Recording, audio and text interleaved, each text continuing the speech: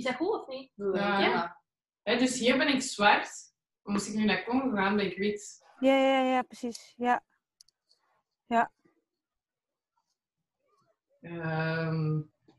En ja, gewoon het besef dat ik eigenlijk... Dat ik niet wit ben. Ja, omdat mijn mama wit was. Dus, ik weet dat nog. Dat ik dat besefte dat ik niet wit was. Ja. En misschien heb jij dat dan ook. Dat jij besefte dat jij niet zoals je mama bent eigenlijk. Nou ja, daarom heb ik even problemen met de vraag. Omdat ik eigenlijk het idee van huidskleur, of dat concept, daar ben ik eigenlijk veel later, pas de afgelopen 2 jaar mee bezig. Voorheen was het puur altijd meer dat ik wel vaak werd gevraagd op mijn achtergrond. Van, hey, jij bent niet helemaal Nederlands, hè? Zelfs ook als ik in het buitenland was, dan zagen mensen wel van, hey, ben jij iets Indonesisch? Maar dat was meer dan dat ik echt op huidskleur werd aangesproken. Ik denk eerder op karakteristieken, zeg maar. Snap je? Ja, oké, dus eigenlijk moeten we gewoon de vraag echt formuleren. Nee, de vraag zelf is goed hoor, maar ik bedoel meer van...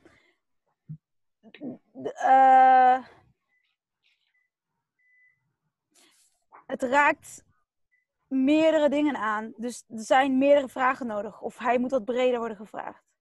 If that makes sense. Maar ook voor onszelf, om te voorkomen dat wij te zwart-wit gaan... zeg maar, snap je? Dat we te binair gaan praten, snap je? Ja. Misschien is dan een betere vraag...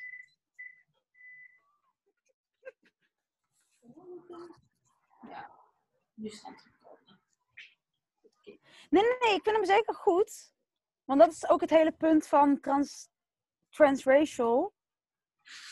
Dat, Julia stuurde me laatst een Instagram post door tijdens de Pride Month. Dat iemand zo had getwitterd. I'm going Asian to support Asian and to stop the Asian hate. En nou, ik stuur dat allemaal later nog wel door. Maar ja, dat er soms wel hele aparte dingen bestaan. Want die kreeg heel veel backlash. Nou, je weet wat ik bedoel. Van, hey, waarom stop je nou niet gewoon die energie in being a good ally? Snap je? Ja. Maar dat was puur omdat het die persoon zelf volledig wit is. Hè? Net zoals bijvoorbeeld met die Rachel Dolezal. Volledig witte ouders. Niks Asian aan, zeg maar. Of niks blacks aan. Ik heb een vraagje. Dus waarom deze podcast... Vertellen we dan over... we zeggen gewoon dat we elkaar ontmoeten... Waren we het een beetje simpel? Of ja, misschien wel in welke context dat we hier zitten. Hè? Dus door die workshop-reeks en dat we elkaar dan leren kennen op die manier. Ja, dan kunnen we van gewoon name-drop worden. Zo. Ja. Ja, dat zou ik wel doen. Dat is wel het thema, denk ik ook misschien. Hè? Want het is uiteindelijk nog altijd zo dat die whitepassing of zo, of hoe dat sommige mensen daarmee omgaan. Ja, ik denk belonging eigenlijk als ja, sense of belonging, hè? Ja, dat is waar. Maar ik denk vooral ook inderdaad dat whitepassing, dat is op zich wel onderbelicht. Een beetje het ondergeschoven kindje in het debat rondom Black Lives Matter. Ja. I guess, ja. Ja. Nee, absoluut. Yes, binnenkort. Waarom? Ik wil dat jij zo een keer goed. Dat gaan vertellen. Oké, we zullen wel iets proberen, hè? Anders kunnen we dat gewoon cutten, hè, toch? Ja. Je kunt knippen en alles doen. We zijn hier ook aan het recorden, hè? Ja. We zien ook de audio vandaan. Oké. Hallo, welkom op deze podcast. Welkom op deze podcast. Ik ben hier vandaag met 3 andere meisjes. Mijn naam is Olissa. Ik ben Anno. Ik ben Anne. Ik ben Sasha. Ik ben Sasha. Ja, nee. Oké. Take 3. Oké. Hallo, vandaag zit ik hier. Hallo, welkom op de podcast. Vandaag zit ik hier samen met 3 andere meisjes. Mijn naam is Olisa. Ik ben Manon. Ik ben Annelien. En ik ben Sascha. En wij zijn hier vandaag samengekomen om te praten over belonging, over ergens thuishoren. Waarom zijn wij hier? Hoe hebben we elkaar leren kennen? Wij hebben een aantal workshops gevolgd over racisme en dekolonisatie door BAMCO, USO's en de Universiteit van Antwerpen. En op een gegeven moment hebben we beseft dat er heel wat te praten valt over biracialiteit, biculturaliteit. We hebben alle 4 hebben wij verschillende achtergronden. En ja, vanavond gaan we daar gewoon met een glaasje wijn, met wat pizza over praten. Zo is dat. We hebben hier wat vraagjes opgeschreven. En ja, de eerste vraag is, hoe identificeer je jezelf? Manon, wil jij beginnen? Ja. Hoe ouder ik word, hoe meer dat ik zo wel besef van, dat je zo alles zei en niks tegelijkertijd. Mijn cultureel achtergrond, om het zo te zeggen, is mijn mama is half Congolees en mijn papa is Belgisch. Dus ik ben een kwartje Congolees. Maar hoe dat ik mij identificeer, ja, dat is niet echt Belgisch, niet echt Congolees, maar meer als alles of niks. En niks tegelijkertijd. Mm-hmm. Het is enkel achtergrond, of ook zo hoe dat je je ziet in de wereld. Dat mag je zelf interpreteren, vind ik. Onlangs zei er iemand, en dat vond ik eigenlijk wel goed gezegd, die zei van ja, die zei dat in het Engels, you're an Africanist, communicator en entrepreneur. En ik dacht van, amai, dat is wel fijn dat iemand mij zo in 3 woorden professioneel heeft gevat. Dus, ja, zalig. Ja, ik vond dat mooi. Ik heb er nog nooit gehoord, maar ik dacht, ja, dat is het wel. Ja, inderdaad. Zoals feminist, maar dan Africanist. Ja, ik dacht, dat is het. Ik voel me kei verbonden wel tot Afrika en ja, ik weet niet, tot designers, zo heel dat creatieve stuk en zo, vind ik ook echt super intrigerend. Dus ik dacht van ja, als een Africanist betekent dat je een fan bent van al hetgeen dat er gebeurt op vlak en daarbuiten in Afrika, dan ben ik dat.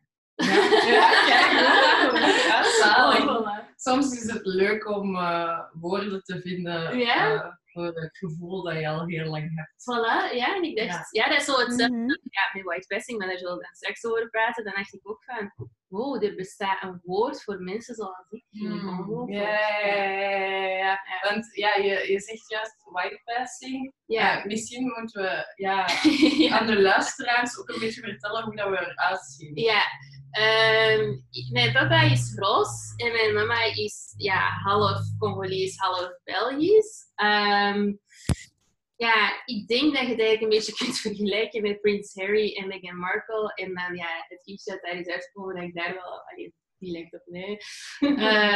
Maar dus mijn huidskleur, super wit, spoeten en bruin rood haar. Dus voilà. Niks Afrikaans. Sommige mensen zeggen wel mijn kaak klein, maar dat is dan ook alles. Ja. Oké. Sascha, hoe identificeer jij jezelf?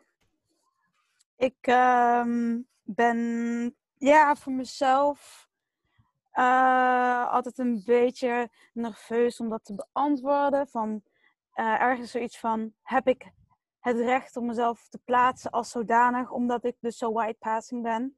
Maar tegelijkertijd zit het in mijn bloed, want ik kom van mijn mama die Surinaams-Indonesisch is. Ze heeft een Surinaamse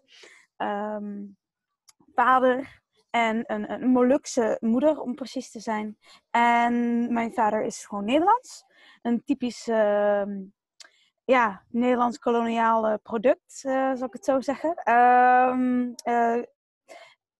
Ik vind mezelf... hoe zeg ik dat? Net zoals wat Manon net zei, van, het is wel heel belangrijk, die kant of die cultuur. Dus het Indische en het Surinaamse.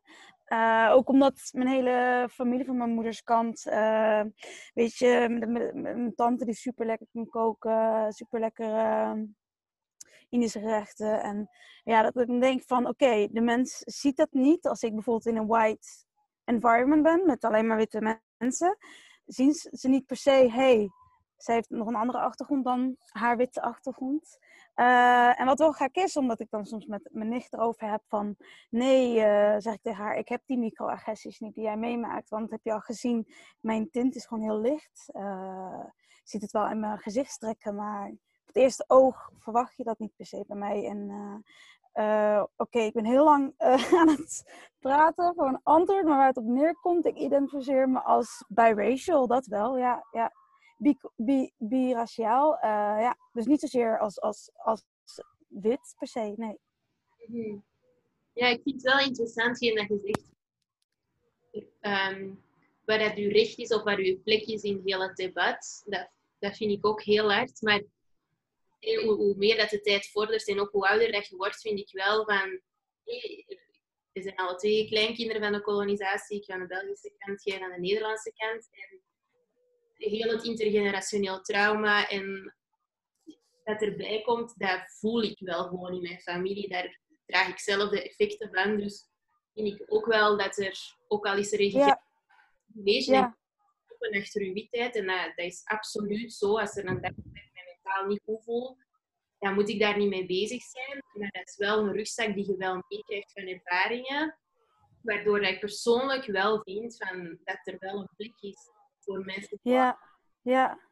Ja, en ik las ook artikelen over het idee van transraciality, transraciale identiteit. In de zin van, ja, wat daarin werd gezegd van, in hoeverre kan je een soort van, ja, je bent nou eenmaal dus wel black als jouw ouders en voorouders black zijn, maar dat je in jouw fysieke verschijning dat niet ziet.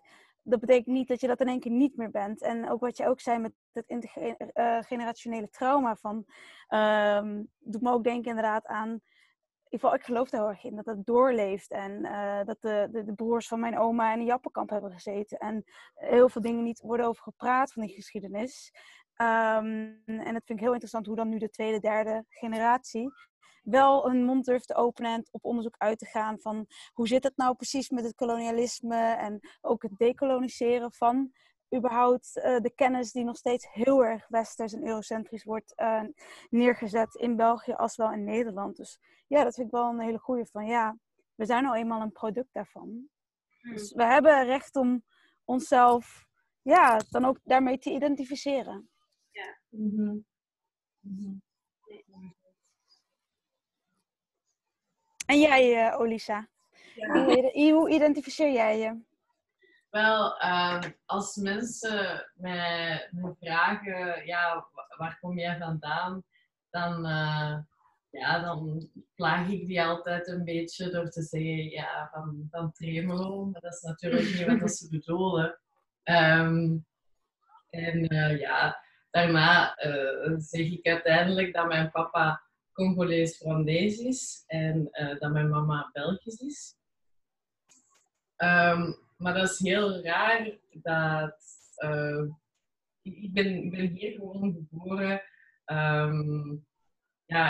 Ik voel mij heel Belgisch. Ik ben ook opgevoed door mijn jonge. Dus ik vind het dan heel raar als mensen dat mij niet zo heel goed kennen die vraag stellen en dat ze dan direct dat aan mij gaan plakken. Alleen op mij gaan plakken van ja, die is Congolees van deze. En dan komen daar heel wat dingen bij dat niet waar zijn. Die hebben dan een van vooroordeel. Ja, die hebben dan een beeld van mij dat ik weet dat niet waar is. De pizza's zijn De pizza is daar. Het verschil met jou, Sesta, en met Manon. Ik heb wel een bruine huidskleur, maar heel lang vergat ik dat zelfs. Dat ik er niet uitzie als mijn mama en als de rest van mijn omgeving. Dus ja, hoe identificeer ik mij? Op zich ben ik gewoon Olisa. Snap je? En identificeer ik me niet per se met die Congolese Rwandese helft, omdat ik daar ook niks van heb meegekregen in mijn opvoeding. Ik ben er ook nog nooit geweest. Ik wil dat wel heel graag doen. Maar oké, dat zit in mijn bloed. Maar ik vind het heel moeilijk om mij daaraan te identificeren, en dat is dan weer iets dat hetzelfde is. Omdat ik vind dat ik daar het recht niet toe heb.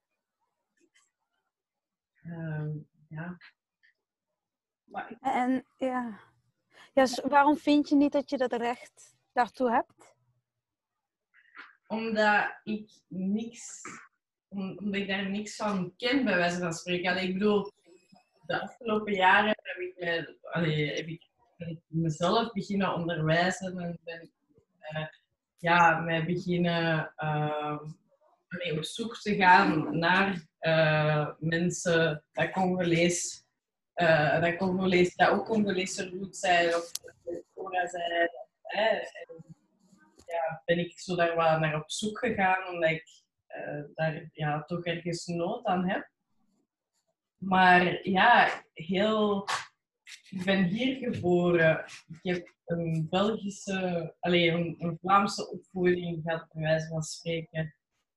Ik praat geen Lingala. Ik bedoel, ik had eigenlijk, is het zo bijna dezelfde situatie als iemand dat geadopteerd is. En ik ben niet geadopteerd, hè. Ik bedoel, ik ben van mijn mama. Maar ik ben wel grootgebracht in een cultuur dat ook van mij is, omdat ik half blank ben. Maar tegelijkertijd gaan mensen mij niet zo beschouwen. Dus hè? Nee, en wanneer besefte je dat dan? Want je zegt, eigenlijk besefte je dat nooit. Maar opeens is dat besef wel gekomen. Ja, en hoe kwam dat dan? Is dat de pinpoint op het moment?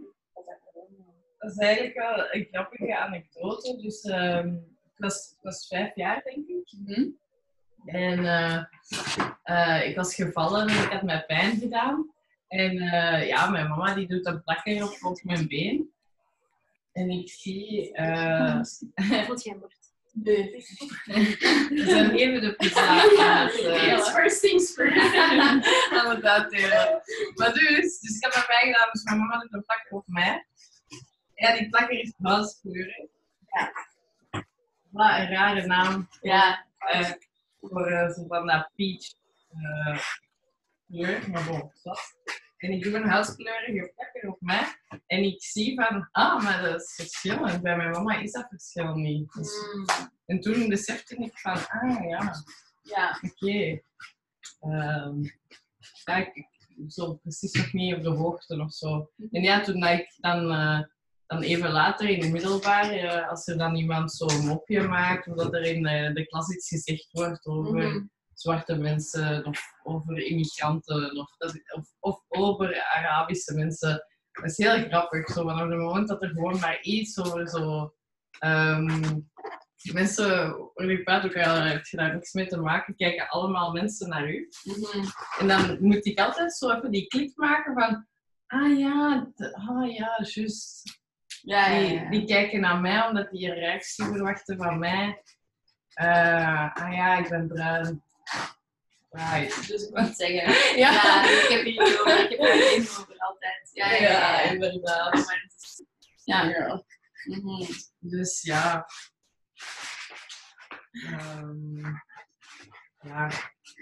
En Anneleen, jij blijft ook nog over. De mensen zijn nog niet... Ja, ik ben white as white can be.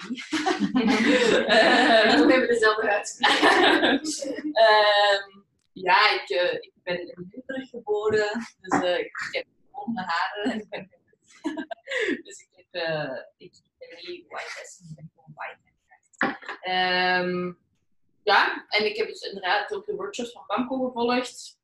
Super interessant. En daarom worden wij ook wel, omdat het misschien van verschillende perspectieven sowieso. En hoe dat iedereen op zich in zijn eigen wereld staat. En in de wereld te voelen, in zijn omgeving. Om die dus graag bij was. Nee, ik vind dat ook wel echt goed, want een paar vriendinnen van mij, die net zoals u, gewoon heel wit zijn en Belgisch, die vragen zo vaak, als het over antiracisme of decolonisatie vragen die zoveel aan mij en ik vind het wel tof, ook omdat ze niet weten van hoe kan ik er iets mee doen of ik durf niks te zeggen en ik vind het wel heel goed dat je er net bij bent en je kunt laten doen van kijk, je kunt geïnteresseerd zijn en ja, hoe zou ik het zeggen? Ja, ik vind het gewoon echt goed dat je vanuit uw invalshoek ook kunt laten zien, want ik ben er wel nog altijd van overtuigd dat er heel veel witte mensen gewoon echt oprecht interesse hebben van hoe dat ze dit het beste kunnen aanpakken en in woorden daar het beste mee kunnen omgaan. Ja, en dat we allemaal rond de tafel naar elkaar luisteren en praten met elkaar. Ja.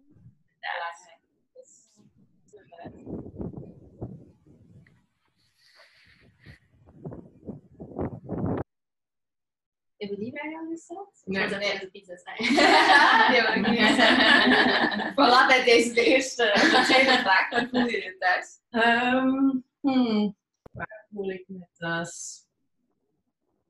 Ik vind dat een moeilijke vraag, omdat ik ben in Leuven geboren, maar ik ben opgegroeid in Spanje. Dus toen ik 1 jaar oud was, zijn we naar daar verhuisd, met mijn ouders en mijn zussen. En dan toen ik 10 jaar was, zijn we terug naar hier verhuisd. Dus daarmee is dat ook heel grappig, zoals ik daar juist zei, als mensen mij vragen naar mijn origine. En dan zeg ik Congolees, Rwandees en Belgisch, maar eigenlijk ben ik meer Spaans dan dat ik... Al die drie zijn. Ja, inderdaad. Dus dat is dan ook weer heel grappig. Dan zijn we naar hier gekomen en ja, ik weet niet, ik voel mij thuis...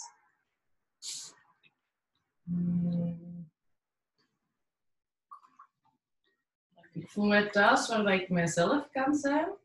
Dat is mooi gezegd.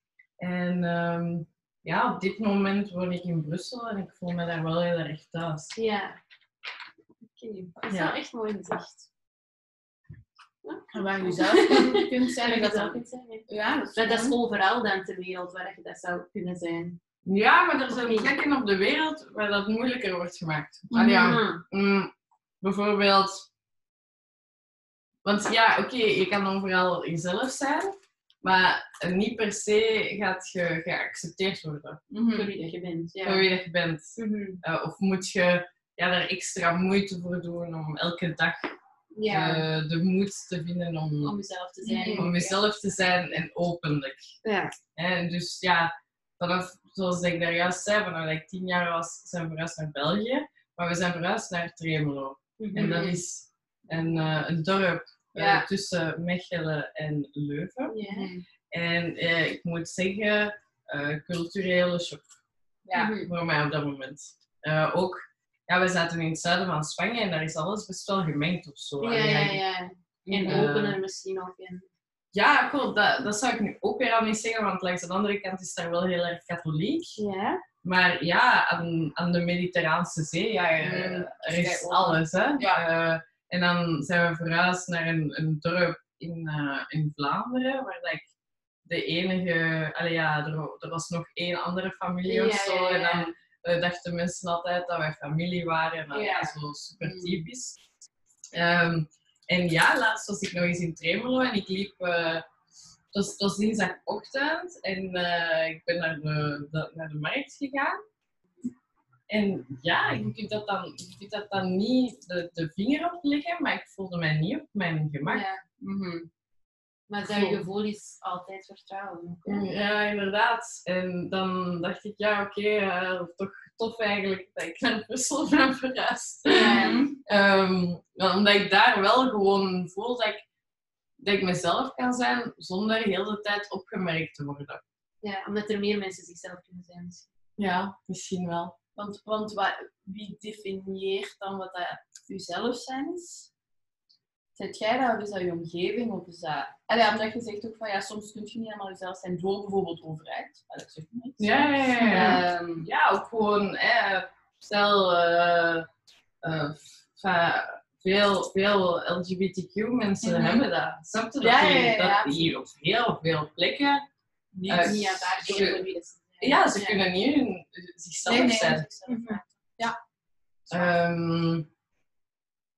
En wat is dat nu zelf zijn voor u? Ik weet niet, dat is een afwezigheid van...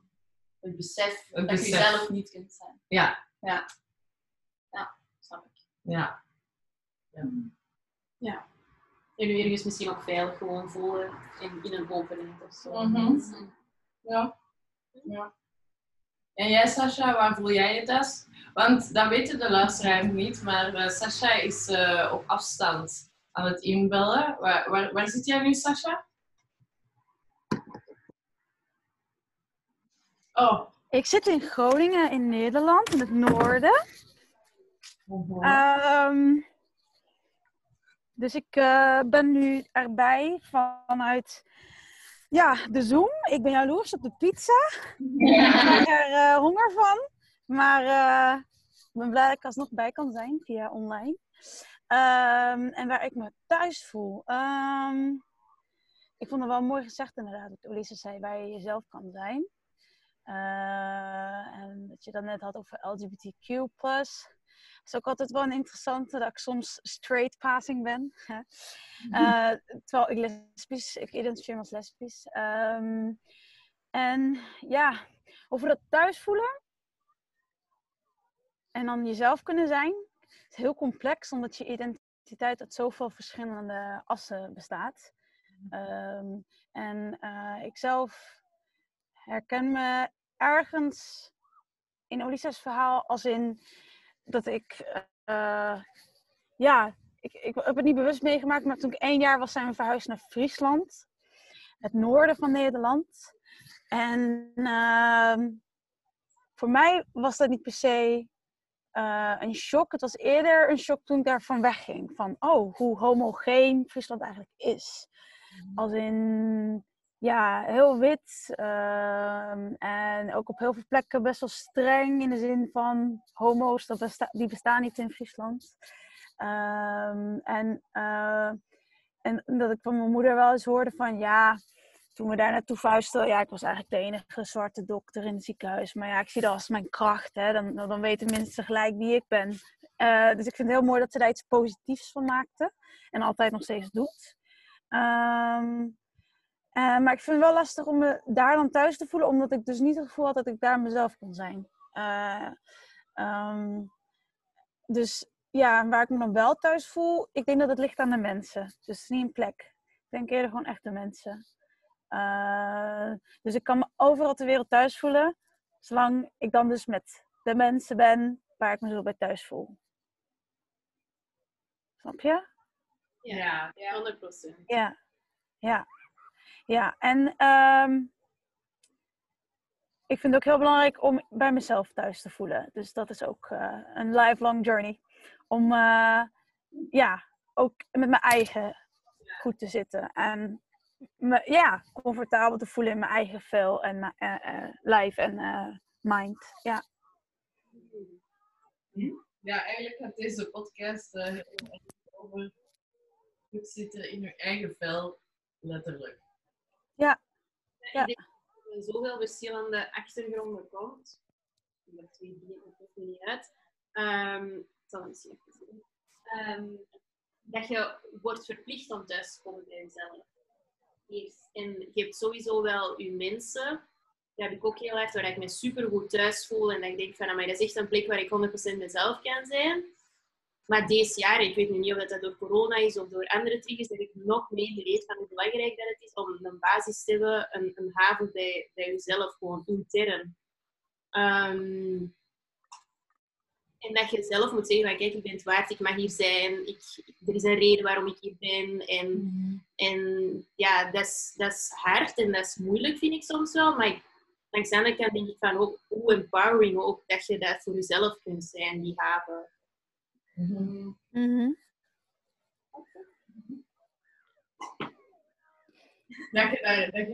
Dat je kracht haalt uit het feit dat je thuis komt bij jezelf, dus dat waar ik mij thuis voel, dat is nu niet, ik denk soms, ja, ergens waar het warmer is dan zie, vandaag nu niet, maar waar dat er een zee is en dingen, dat denk ik wel vaak van, om er misschien bij meer natuur en dat soort dingen denk ik wel af en toe. Maar ik denk in de kern lijkt het mij zalig en dat is inderdaad een lifelong journey om een soort van haven van rust en veiligheid intern te hebben. En dat niet uitmaakt van welke nationaliteiten dat er allemaal komt, welk bloed dat er allemaal door je stroomt, maar dat je gewoon een thuis hebt in jezelf. En hoe werk je dan dus aan die haven vormen voor jezelf? Want we hebben het wel eens gehad over interne worstelingen die we allebei hebben en herkennen in elkaar. Namelijk dat je dus niet op je mama lijkt omdat je geen kleurtje hebt. En dat je dan dus soms afvraagt van, hoe was het geweest als ik wel een kleurtje had? Of in mijn geval, hoe was het geweest als ik er wel zo uitzag als mijn tweelingzus, die dus wel heel duidelijk een kleurtje heeft. Ik vind dat eigenlijk altijd hele lastige interne worstelingen. Hoe ga jij daarmee om? Hoe ga ik daarmee om? Ja, en wat je moeder je ook zei over, dat vond ik wel interessant. Weet je nog wat ik bedoel met waarom jij dan dus niet... Dus als kind, ik had dat nooit echt door dat wij een andere huidskleur hadden, totdat in de kleuterklas kindjes dat vroegen, hoe komt dat je mama eruit ziet en jij weet. Ik denk echt dat ik die vraag letterlijk in mijn leven 1000 keer heb gekregen. Dus ja, als kleuter begin je dan wel na te denken van, er zal wel een reden zijn waarom dat zo is. Dus ik vroeg aan mijn mama en die zei dan van, dat was omdat de verf op was. Dus ik zei dat dan ook tegen die klasgenootjes. En dan had ik door dat dat niet zo werkte met een pot verf. Dat er niet zo'n pot is die zo aan het mengen is. En die zegt van, kom, we gaan dat kindje wat minder kleur geven als ander. En ik weet ook nog dat ik heb ook heel lang op internaat gezeten, dat er een meisje was. Dat is gewoon Belgisch, maar dat was super bruin. Dat is gewoon ook. En ik weet nog dat ik echt zo veel complotten en ideeën had in mijn hoofd. En ik droomde daar ook over van, ik ga een operatie laten doen en haar pigment bij mij infiltreren. Dus ik was daar super echt mee bezig. Ook mee, als ik dan nog wat ouder was, in mijn zonnebank en bruine zonder zon en caroteenpillen en zo. Dat heb ik echt allemaal gedaan. Omdat ik dat gewoon heel jammer vond of zo. Niet dat ik niet op mijn mama leek, maar gewoon om altijd die vraag te krijgen en dan altijd zo bij jezelf zo terug zo een gevoel te komen van ik hoor er niet bij of zo. Ik ben niet wit, ook al ben ik wel wit en ik ben niet bruin of zo. Dus dat is, ik denk dat dat zo rond mijn 25e, dat dat zo wat tot een toppunt was aan het komen, dat ik dacht van, die worstelingen en dat gevoel van er niet bij te horen, dat begon zo wat te bereiken. En ja, dan ben ik beginnen mediteren, veel therapie gedaan en dat is waar ik altijd in zit, maar waar ik nu wel voel van, door zo dit soort dingen te doen, of door erover te lezen, of ook gewoon meer en meer zo rust te vinden in mezelf, dat je wel beseft van, een lifelong journey. En soms denk ik van, waarom is dat bij mij? En kan ik niet gewoon net zoals andere vriendinnen van mij gewoon wit zijn, zonder zorgen. Gewoon enkel Belgisch langs beide kanten. Maar dan denk ik ook van, er zijn mensen die niet het privilege hebben om wit te zijn en nog een hardere strijd moeten voeren. Dus dan denk ik ook van, we hebben allemaal zo ons rugstukje, onze taak in het leven gekregen. Ja. En ik voel wel, gewoon al zo door dit te doen, dat er zo wat kippenvlees komt, dat ik weet van, oké, ik snap wel waarom dat ik die taak heb gekregen. Dat is belangrijk om daarover te praten. En die wonden van heel de kolonisatie, ik wil daar gewoon over praten. Ik wil daar gewoon niet meer over zwijgen. En ik denk dat alleen al erover praten, dat zo helend is. Een heel proces. Ja, zo. Want mijn vraag is ook van... want we hebben het nu wanneer dat we thuis kwamen bij onszelf, maar wanneer eigenlijk een omgekeerde vraag, van wanneer kwam ik echt niet thuis bij mezelf? Had je echt zoiets van, wauw, ik snap niet meer wie dat ik ben. En misschien daaraan gelinkt ook wel van, heb je je ooit niet thuis gevoeld bij je familie? Wat is jullie? Dagelijkse. Want maar dat is zo. Want als ik dan denk aan mijn familie, dat is het heel anders. Het zijn allemaal lid, die zijn allemaal, dus ik heb mij nooit niet, wel uiteraard. Niemand negatief best. Maar ik ben ook queer, maar dat is nooit een issue geweest of zo binnen onze familie of vrienden of whatever. Dus dat is denk ik ook nog een extra drempel bijvoorbeeld. En die misschien ook nog dus waardoor dat je heel veel of zo intersectionele, dat je op heel veel verschillende zit, dat je wel dat extra moeilijk of je struggle of je thuis kunnen wijzen. Dat is een heel lang proces, denk ik. En heel gelaagd ook. Dat vind ik ook natuurlijk wel heel. Ja. Maar wanneer dat je niet thuis voelt, ik heb dat heel vaak eigenlijk. Daarom dat ik het super belangrijk vind om te zien met welke mensen dat je omringt die je wel dat gevoel geven. Omdat het bij mij persoonlijk een vaker een gevoel is van en is niet bij het woorden en is wel bij het woorden. Als het waar rode draad. En ik ben er niet. Dus het is gewoon zo in verschillende lagen of zo. Want jij zegt dat ook gewoon, wit. Dat is geen wat je dan uit dat hele proces wat je hebt doorgemaakt. Houdt op. Ja. Nee, niet wit. Ik ben wit. Nee, dat is geen volkje verstijning. Je hebt er wat vrede mee, bij wijze van spreken. Nee, ik heb altijd, bijvoorbeeld als ik iets zie, dan denk ik altijd van, dat is zo mooi, dat is zo puur. En dan denk ik van, ik had veel liever het zo uitgezien, ook omdat dat duidelijker is of zo. Dat je iets meedraagt. Maar ja, mensen zeggen dat ook altijd. Ik zeg, ik ben Congolees of in Belgisch. Dan zeggen die, maar je zegt wit, je hebt dat echt niet gezien. En dus dan denk ik van, ik ben gewoon wit, maar ook met gewoon een vis gedaan.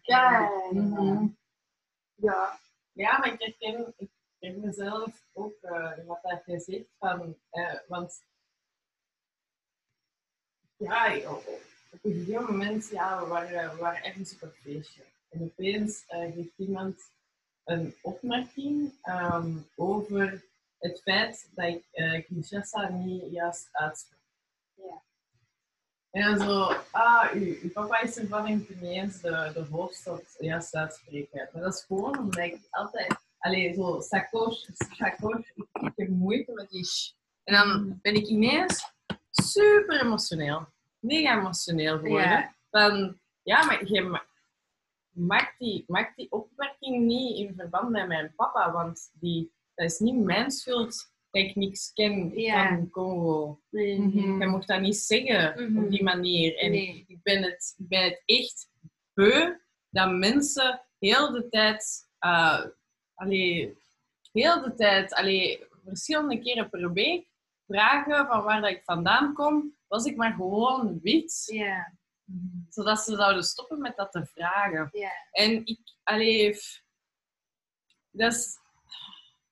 dat is moeilijk om dat te zeggen, want als je dat zegt, dan hebben witte mensen zo ineens zo van, sorry, ik wil gewoon vragen. Zo, maar die zien de accumulatie niet van al die vragen die al... Je mocht dat vragen. Ja, maar jij wordt als de andere neergezet. Het is een heel verschil met wat met mijn vriendin Mirte. Die is Congolees-Vlaams. Dezelfde mengelmoes als jij, als jou, Lisa. Dat ze zoiets heeft van... Kijk, het voelt heel anders aan als iemand van kleur haar dat vraagt. Omdat hij, ook die ervaring heeft. En ook een andere achtergrond heeft. En bij witte mensen voelt het heel snel gauw als een soort van... Jij wordt als de ander, de vreemde. Jij hoort hier niet thuis. Of hoe ben jij hier terechtgekomen? En wat ik ook heel vaak merk... Ik denk in België dat het ook heel erg is. Het gebrek aan de kennis over de koloniale geschiedenis. Van, het is niet zo gek dat we hier mensen van kleur hebben, hè? Weet je? Suriname, Indonesië. Er zijn heel veel Molukkers naar Nederland toegestuurd. Dan is het toch niet raar dat we... niet alleen maar witte Nederlanders hebben hier. Maar dat er ook gewoon een gebrek is aan historisch besef. En dat ook heel erg komt doordat er gewoon in educatie geen aandacht aan wordt gegeven. In Nederland in ieder geval. Dat er wordt nu wel, komt verandering in door dekolonisatie van het curriculum. Maar voorheen ging het enkel over de Gouden Eeuw. En hoe fantastisch Nederland wel niet was. Het heet nu ook niet meer de Gouden Eeuw. Want ja, het was helemaal geen Gouden Eeuw. Ze hebben hele wandaden gepleegd. Net zoals in België met Leopold II. Dus dat ik wel heel erg begrijp van... Ja, het is weer een soort herhaling van de witte persoon die de persoon van kleur of de zwarte persoon als de vreemde, de ander neerzet. Ja, ik denk als mensen van kleur mij vragen van waar ik ben, dan voel ik ook dat zij op zoek zijn naar verbondenheid. Ja. Dus dat is anders. Ja. En als witte mensen dat vragen, dan is dat eigenlijk, om hun ongemak op te heffen. Ja, we zouden ons eigen dat moeten afvragen. Waarom Waarom is dat relevant eigenlijk? Ja, waarom stelt je die vraag? Er is niks mis met de vraag te stellen. Er is niks mis met de vraag te stellen. Maar... Waarom wil je het weten? Ja. Waarom wil je dat weten? Want jij weet niks extra over mij. Je leert mij wel beter kennen. Tuurlijk wel. Omdat, je krijgt dan wel een beeld, maar Het gevaar is dat iemand enkel door die lens naar jou dan gaat kijken. Terwijl jij veel meer bent dan enkel de Congolezer aan deze roots. Ik denk bij witte personen is het... zij zien zichzelf als de norm. Ja. Dat vakje past, is oké. Ja. Alles zodra dat wat dat jij ook zegt, Sascha, dan zet je dat ander. En eigenlijk is dat een soort van psychologisch effect of zo, om zichzelf veilig te stellen. Om je opnieuw in een vakje te plaatsen. En het is niet zo simpel als dat natuurlijk. Hè? Maar als jij zegt van oké, Congolees, Rwandees. Congolees, Rwandees. Oké, dan snap ik het. Ja. En dan kan ik het opzij schuiven. En dan moet ik er niet meer over nadenken. En dan zijt jij niet één van ons dan, tussen aanhalingstekens. Wij zijn wit, bij wijze van spreken. En jij past daarin. Maar ik heb daar vrede mee, want nu begrijp ik het. Dus dat is inderdaad absoluut niet vanuit een verbondenheid. En ook van een heel grote onwetendheid. En dat is super fucked up, hè. Maar dat is gewoon, denk ik, echt dat de maatschappelijke norm, hoe dat witte mensen zich zien, is gewoon echt inderdaad dat dominante kader. Dus om alles in vakjes te kunnen plaatsen wat dat daar buiten valt, moeten we weten of tot wat, of hoe dat jij jezelf definieert, of hoe dat jij jezelf voelt, of waar dat jij vandaan komt. En dat gaat ook over bijvoorbeeld queerness, hè? Dat gaat over alles wat dat eigenlijk daar buiten valt. Ja. Mooi hoe je dat zegt inderdaad over die norm. En wat er ook maar van afwijkt van de norm, wil diegene die aan de norm voldoet, dat ongemak daarmee dan opheffen, voor mijn gevoel. En dat ik eigenlijk, naast dus die onwetendheid of historisch besef, hebben witte mensen, ik wil niet per se generaliseren, maar hoe ik dat dan meemaak, niet door hoe vaak een persoon van kleur deze vraag krijgt.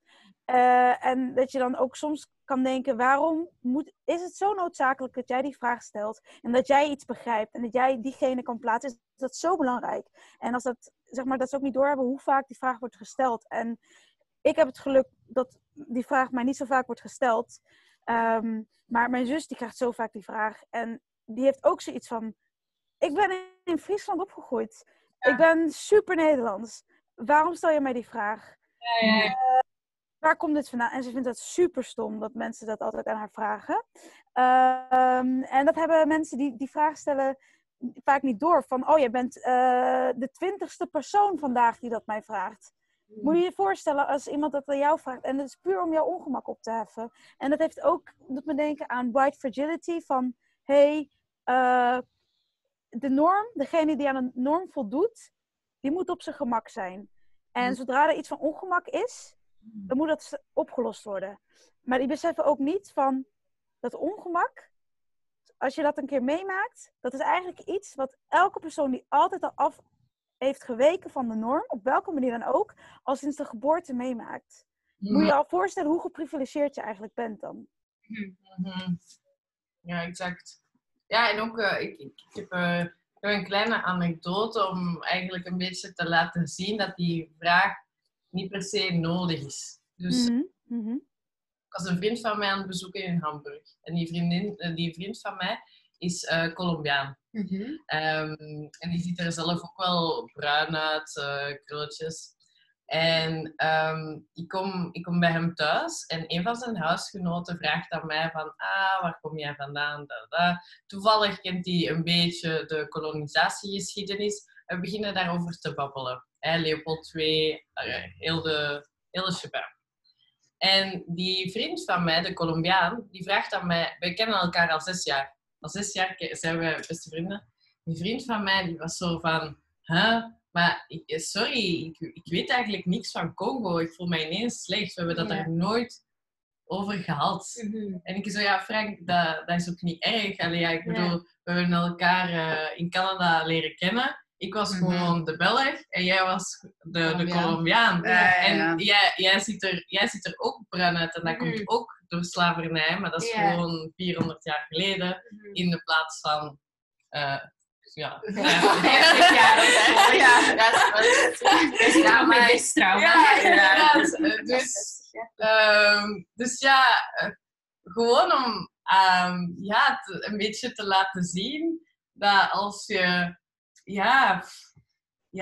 als ik met Latino's optrek, dan komt die vraag er niet. Ja, en is dat... Nee. Want als witte mensen dat dan vragen, want jij zei, Sasha, dan word je zo, of je zus, van, ik ben zo fed up, ik ben het echt beu gewoon. Hoe reageren jullie dan? Want ik heb bijvoorbeeld ook, met mijn eerste job, 7 jaar geleden ondertussen, ik word oud, was een vriendin ondertussen, een hele goede vriendin van mij. En zij komt, haar papa komt van Turkije. En toen deed ik daar stage. En toen zei ik ook zo, van waar komt jij eigenlijk, Tulin?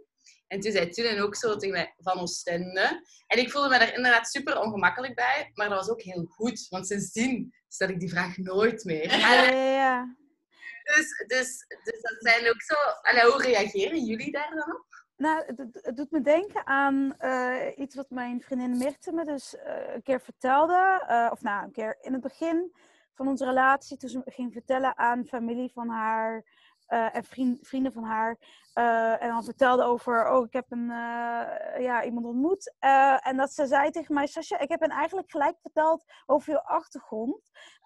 Dus dat jouw mama Surinaams-Indonesisch is. Want dan heb ik dat al voor jou gewoon verteld. Want ik vind het zelf heel irritant als mensen dat aan mij vragen. Dus nu hoef je dat niet meer te vertellen. Want nu weten ze het al. Want ik heb het hen al verteld. Wat jouw achtergrond precies is. Dus dat is een soort van... een vooroplossing. Maar als het inderdaad met vreemden is... hoe daar dan op reageert...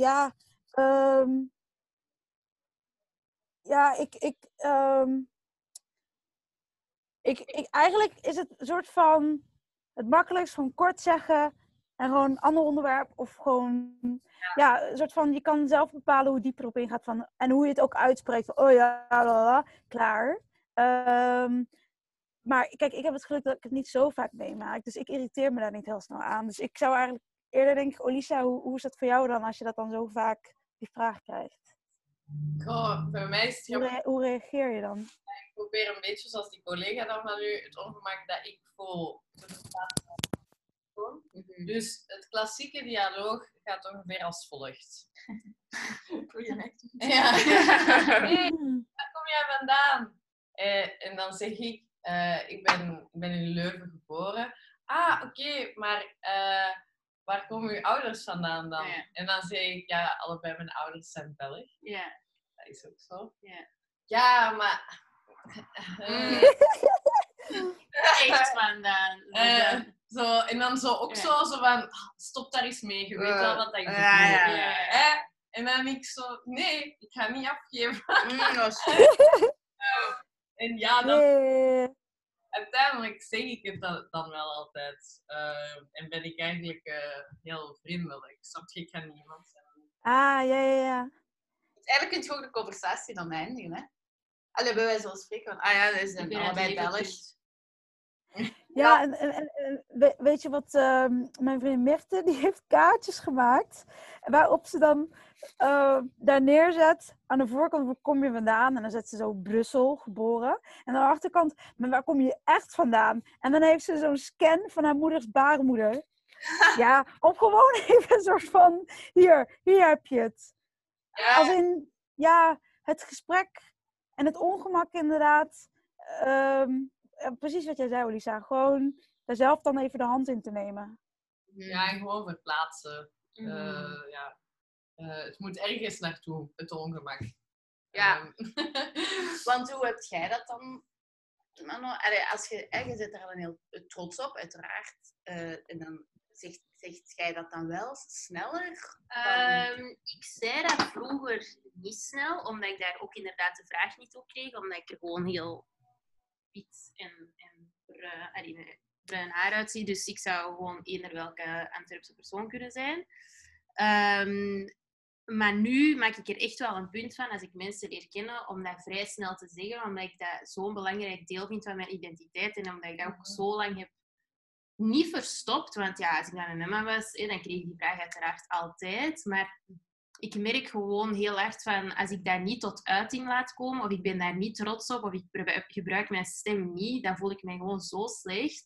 Dus dat is zo precies zo, ja, dat is zo... Ik had onlangs een artikel gelezen, ik vond dat zo mooi. En die vrouw zei van, tegenovergestelde van depressie is expressie. En ik dacht van, dat is het eigenlijk. Gewoon wel dat laten zien. Ik heb ook zo Afrikaanse stoffen dat ik af en toe aandoe. En denk ik van, fuck it, het zit gewoon in mij. En ik moet het laten zien, want als ik het niet doe, dan voel ik me slecht. Dus ik maak er wel om dat snel te zeggen. Gewoon omdat, ook al zie je het niet aan mij, dat is wel een heel belangrijk deel van mij. Ja, ik herken dat wel. En wat ik ook soms wel naar vind, is dat soms, helemaal rond de winter, dan word ik steeds lichter. Dat vind ik altijd een hele vreemde gewaarwording. In de zomer krijg ik wel echt super vaak de vraag, maar in de winter niet. Maar dat ik dan soms dus ook heb dat mensen me niet geloven. Maar wel van, dat zou ik nooit zeggen. En dan weet je wat? Het grappige van, laten we zeggen, racisme is seizoensgebonden. Ja. Want ik... de goede titel van de podcast. Dus nu... TK is bezig. Ik had laatst een meme gezien. Start TK. Start TK. Ciao racisme. See you in a month. Precies. Ja, maar dat ik dan ook wel denk van...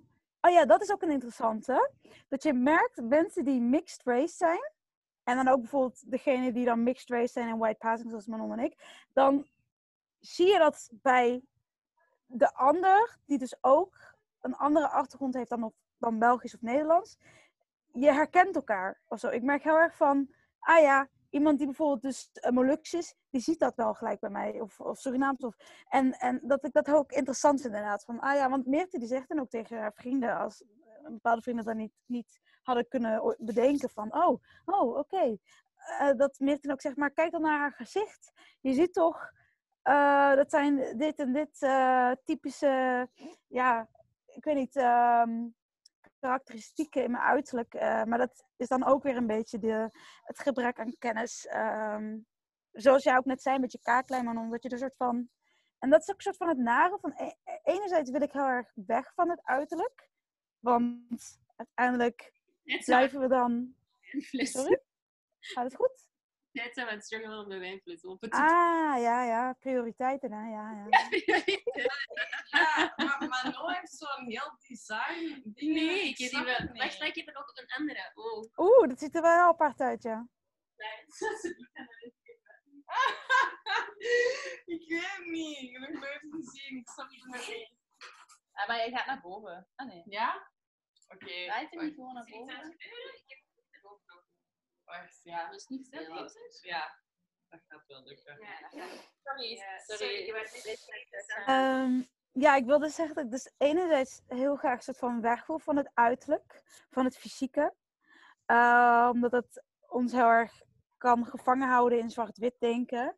En ook een soort van, op een gegeven moment, dat is ook de toekomst, mixed race. Weet je, de oma van Mirte die zegt altijd, le métissage la race du futur. Het is echt de ras van de toekomst. En dan heb je niet meer enkel wit. Of, weet je, dan zijn we gewoon allemaal mensen met verschillende achtergronden, met verschillende uiterlijkheden. En alles mag er zijn. En het liefst wil ik dus weg van het idee van colorism. Van hoe lichter, hoe beter. Maar anderzijds kunnen we het niet ontkennen, want het is fysiek te zien, snap je? Dat is heel lastig. Een soort van, ik kan niet mijn ogen sluiten en, kleur bestaat niet. Nee, het bestaat zeker, want het heeft nog steeds echt effect op wat voor positie en wat voor kansen een persoon heeft nu in de samenleving. Dus dat is een beetje een struggle. Ja, laatst vroeg er iemand aan mij van, bestaat dat een plek op de wereld zonder racisme? En dan dacht ik direct zo aan Martinique of Hawaii. Ja. Want in Hawaii, dat is echt zot, hè? De origines van mensen, alle verschillende dingen dat door hun bloed stromen, dat is echt ongelooflijk. En iedereen heeft zo 10 verschillende achtergronden. Ja. En ik ben nog nooit in Hawaii geweest. Maar ik geloof wel dat op een plek als dat, als iedereen zo is, dan geloof ik niet dat er racisme bestaat. Nee, ik weet het niet. Ik ben Hawaii. De man van mijn nicht, die komt uit Ethiopië, uit de Hammer Tribe. En Ethiopië is een land dat, het enige land in Afrika dat niet is gekoloniseerd. En waar dus dat idee van colorism niet bestaat. En natuurlijk is het wel cultuur en ideeën, dat verspreidt zich natuurlijk wel. Maar het is zo dat hij dus niet... hij kent geen haatgevoelens richting witte mensen. En hij is trots op zijn zwarte kleur. En hij kent dat niet, het structureel benaderd worden omdat je een kleurtje hebt. Ja, nu wel, omdat hij dus nu naar Nederland is verhuisd. Maar dat is wel interessant. Ze zijn daar niet gekoloniseerd. En het idee van wit is superieur. Dat is daar, niet zo erg gekoloniseerd. Omdat het dus niet, Ja, dat is wel interessant. Mm-hmm. En jullie, want hebben nog veel contact met jullie familie in de verschillende landen? Jij bent nog nooit terug geweest, hè? Nee, ik ben nog nooit. Maar jij wel nog? Nee, ik ga volgend jaar voor de eerste keer naar Congo gaan. Maar buiten met mijn mama heb ik met niemand contact. Gewoon omdat dat helemaal super... die een keer chaotische opvoeding had tussen Congo en België. En eigenlijk heel die familie is versnipperd. Wat dat wel heel jammer is. En daardoor vind ik, denk ik... Ja, dat heb ik in het begin al gezegd, maar dat ik zo wel echt mijn stem daarin wil gebruiken. Omdat ik heel echt voel welk effect dat heeft gehad, de kolonisatie op mijn familie. Mm-hmm. Is dat dat gewoon super dysfunctioneel is. En dat gewoon echt wel een hele grote impact heeft gehad. En nog altijd heeft. Dus nee, geen contact. En jij, Sasha? Ja, dat is ook wel een interessant familieverhaal. Want mijn opa is onterfd. Die is ten tijde van de onafhankelijkheidsstrijd in Nederlands-Indië. Dus dat was dan na de Tweede Wereldoorlog. Die is dus na 1945 is hij dus ook uitgezonden naar Nederlands-Indië voor Nederland. maar als dokter, want hij was al dokter. Maar hij woonde dus al in Nederland, omdat je enkel geneeskunde in Nederland kon studeren en niet in Suriname. En toen heeft hij daar mijn oma ontmoet. En verliefd geworden, bezwangerd. Maar hij had al een vrouw en kinderen. Maar hij wist niet dat hij haar zwanger had gemaakt. Dus hij ging vrolijk terug naar Nederland, naar zijn vrouw en kinderen. En toen is dus mijn oma naar Nederland gegaan. En met de boot. En 6 weken later daar hem geconfronteerd van... ik heb een baby in mijn buik van jou en ik ben verliefd op jou. En toen dacht hij, wat moet ik nu doen? En toen zei zijn vader, wat een schande. Als je voor haar kiest, dan onterf ik je. Nou ja, hij heeft voor haar gekozen en nog 11 kinderen erbij gekregen. Mijn moeder is er 9. Goeie keuze. Hij heeft dus uit zo'n 14 of 15 kinderen op de wereld gezet. Maar hij kon dus niet terug naar Suriname. En mijn oma is Moluks. En ik weet niet of jullie een beetje de Nederlandse geschiedenis kennen. Maar de Molukkers die hadden de kant van Nederland gekozen. Tijdens de oorlog. En toen ze dus de onafhankelijkheidsstrijd verloren, de Nederlanders. Was er een plek voor de Molukkers in Indonesië. Want ze werden als verraders gezien door de Indonesiërs. Dus eigenlijk is iedereen, en daarom heb je heel veel Molukkers ook in Nederland, en ook echt Molukse wijken nog steeds, naar Nederland gegaan. Dus ze zijn allemaal in Nederland gevestigd. Ik weet eigenlijk niet, doordat het dus ook zo allemaal, hectisch is gegaan, heel veel trauma's, heb ik ook geen flauw idee van familie, nog vanuit mijn vader, vanuit mijn opa en mijn oma's kant. Heb ik eigenlijk geen flauw idee van. Nee. Want we zijn zo, we hebben hier ook zo wat vraagjes van, wat zou jij meegeven vanuit jullie ervaring dan als ouder?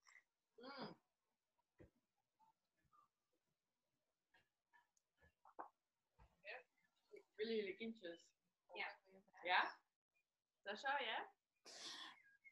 Om ecologische redenen weet ik het nog niet. Oké, maar we moeten een leger van goede mensen bouwen, hè? Ja, dat is waar. Eigenlijk wil ik wel een kind, want dat wilde ik al sinds mijn 4e. Ja, maar dan kreeg je de vraag op de crash, wat wil je laten worden? En allemaal mensen, brandweerman, politieman. En ik schreef moeder op. Just Kelly. Dat is echt. Ja. Of aan volgende generaties, hè? Ja, ik wil wel echt graag een kindje. Ja, ik zou... Ik denk dat ik vooral zou meegeven dat er vooral heel veel moet gepraat worden over dit. Bijvoorbeeld bij mijn mama praat ik daar helemaal niet zoveel over. Ik ga daar, hoe zeg je dat, voornemen, denk ik. Meer met haar over te praten. En dat er niet, dat er geen taboes mogen zijn of zo. Dat je gewoon moet vragen. Want dat is het ding als je biraciaal bent of je zet een biraciaal koppel of weet ik veel wat, kies er eigenlijk voor om een kind op de wereld te zetten waarvan dat je weet, die gaat niet dezelfde ervaring hebben als mij.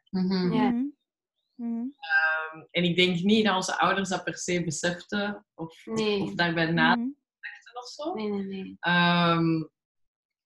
Maar het is wel heel belangrijk om met elkaar die ervaringen te delen.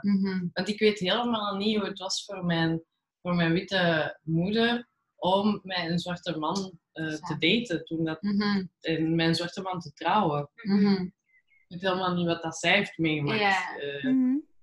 Ja, inderdaad. Dus dat zou ik meegeven aan mijn kinderen. Dat ze meer met mij moeten praten. Ja, en sowieso aan de volgende generatie. Dat niet bang zijn om te praten en niet bang zijn om vragen te stellen aan familie of oudere generaties. En niet bang zijn om op onderzoek uit te gaan. En heel veel verhalen die dus eigenlijk nog steeds niet worden verteld of geen plek voor is, daar wel plek voor te gaan creëren. En dat is al aan het gebeuren, maar daar zo in door te blijven gaan. Ik denk dat dat ook wel zo de rol is van onze generatie, om zo, wij zijn zo wat de kanaries in de koolmijn, om te zeggen van, kijk, er is echt iets mis en we moeten echt gaan luisteren, die wonden laten helen en niet opzetten, maar dat gewoon nu laten open en etteren en laten genezen en uitdrogen. Dus ik denk dat dat het werk is dat wij zijn aan het doen en dat daarom soms heel pijnlijk en heel kwetsbaar kan voelen. Maar dan voor de volgende generatie, om daar wel, dat hoop ik echt voor mijn kind of kinderen, dat die zo naar dat helende kunnen gaan, zo naar het positieve, naar het iets gemakkelijkere. Dat wij zo even nu de zwaardere rol opnemen, maar wel dat voor hun dan terug gemakkelijker wordt of zo. Dat zou ik willen. Wow, inshallah. Ja, en wat ik ook hoop is... Maar ja, ik ben dan wel heel optimistisch. Of misschien juist pessimistisch. Omdat ik niet weet of het realiseerbaar is. Namelijk dat gesprek over racisme en over andere culturen en over normen. Maar vooral racisme. We hebben nu al genoeg voorbeelden gehad over racisme en dat het bestaat. Laten we nu verder kijken. Wat gaan we doen? Het blijft vaak nog heel steken in... Ja, maar heb je een voorbeeld? Of... Oké, maar hoe was dat dan? En dat ik denk van... Weet je, er zijn al genoeg voorbeelden van het effect van racisme. Wat gaan we eraan doen? Ja. Ik vind kunst een heel mooi antwoord daarop. Bijvoorbeeld, ik kan met mijn mama heel moeilijk over dit soort topics praten. Vooral dan het effect waar het echt gaat in onze familie. Maar wat ons wel heel hard verbindt, is zo samen naar expos gaan, naar voorstellingen, bespreekbaar. Dan hoef je er zelfs niet over te spreken, maar dan voel ik mij wel enorm verbonden met mama en zij ook met mij. En dan denk ik wel van... Het moet sowieso met woorden ook gebeuren, maar misschien ook gewoon door kunst of zo. Omdat dat zoveel kan vertellen en ook zo helend kan. Misschien is dat wel een...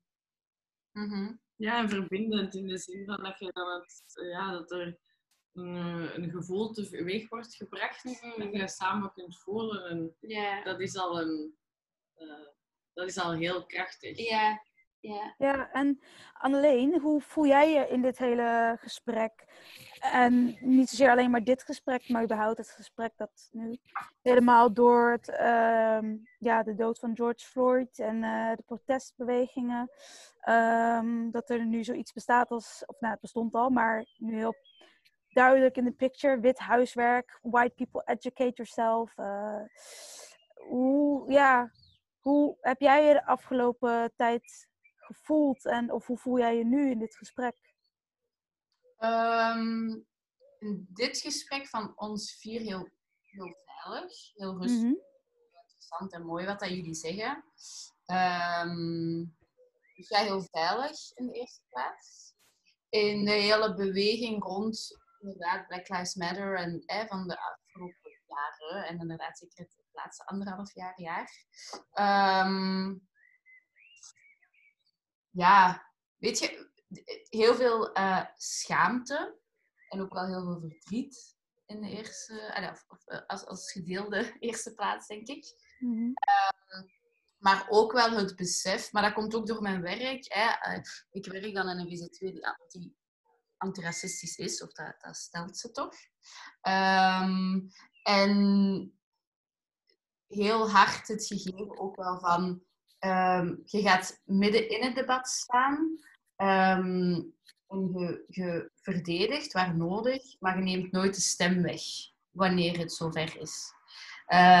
In die zin, ik denk dat het heel belangrijk is, en dat hebben vaak witte mensen nog niet door, dat ze inderdaad die white fragility of zo, dat ze zich daar dat ze beginnen wenen als mensen hen ongemakkelijk doen voelen, bijvoorbeeld van kleur.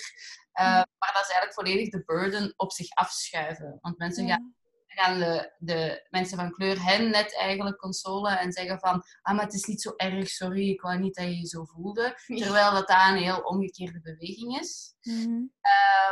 Dus ja, heel veel schaamte en ook wel het besef. En dat is wel bij mij echt het laatste jaar dat het echt zo helemaal doordringd zit in het volledige systeem. Ja.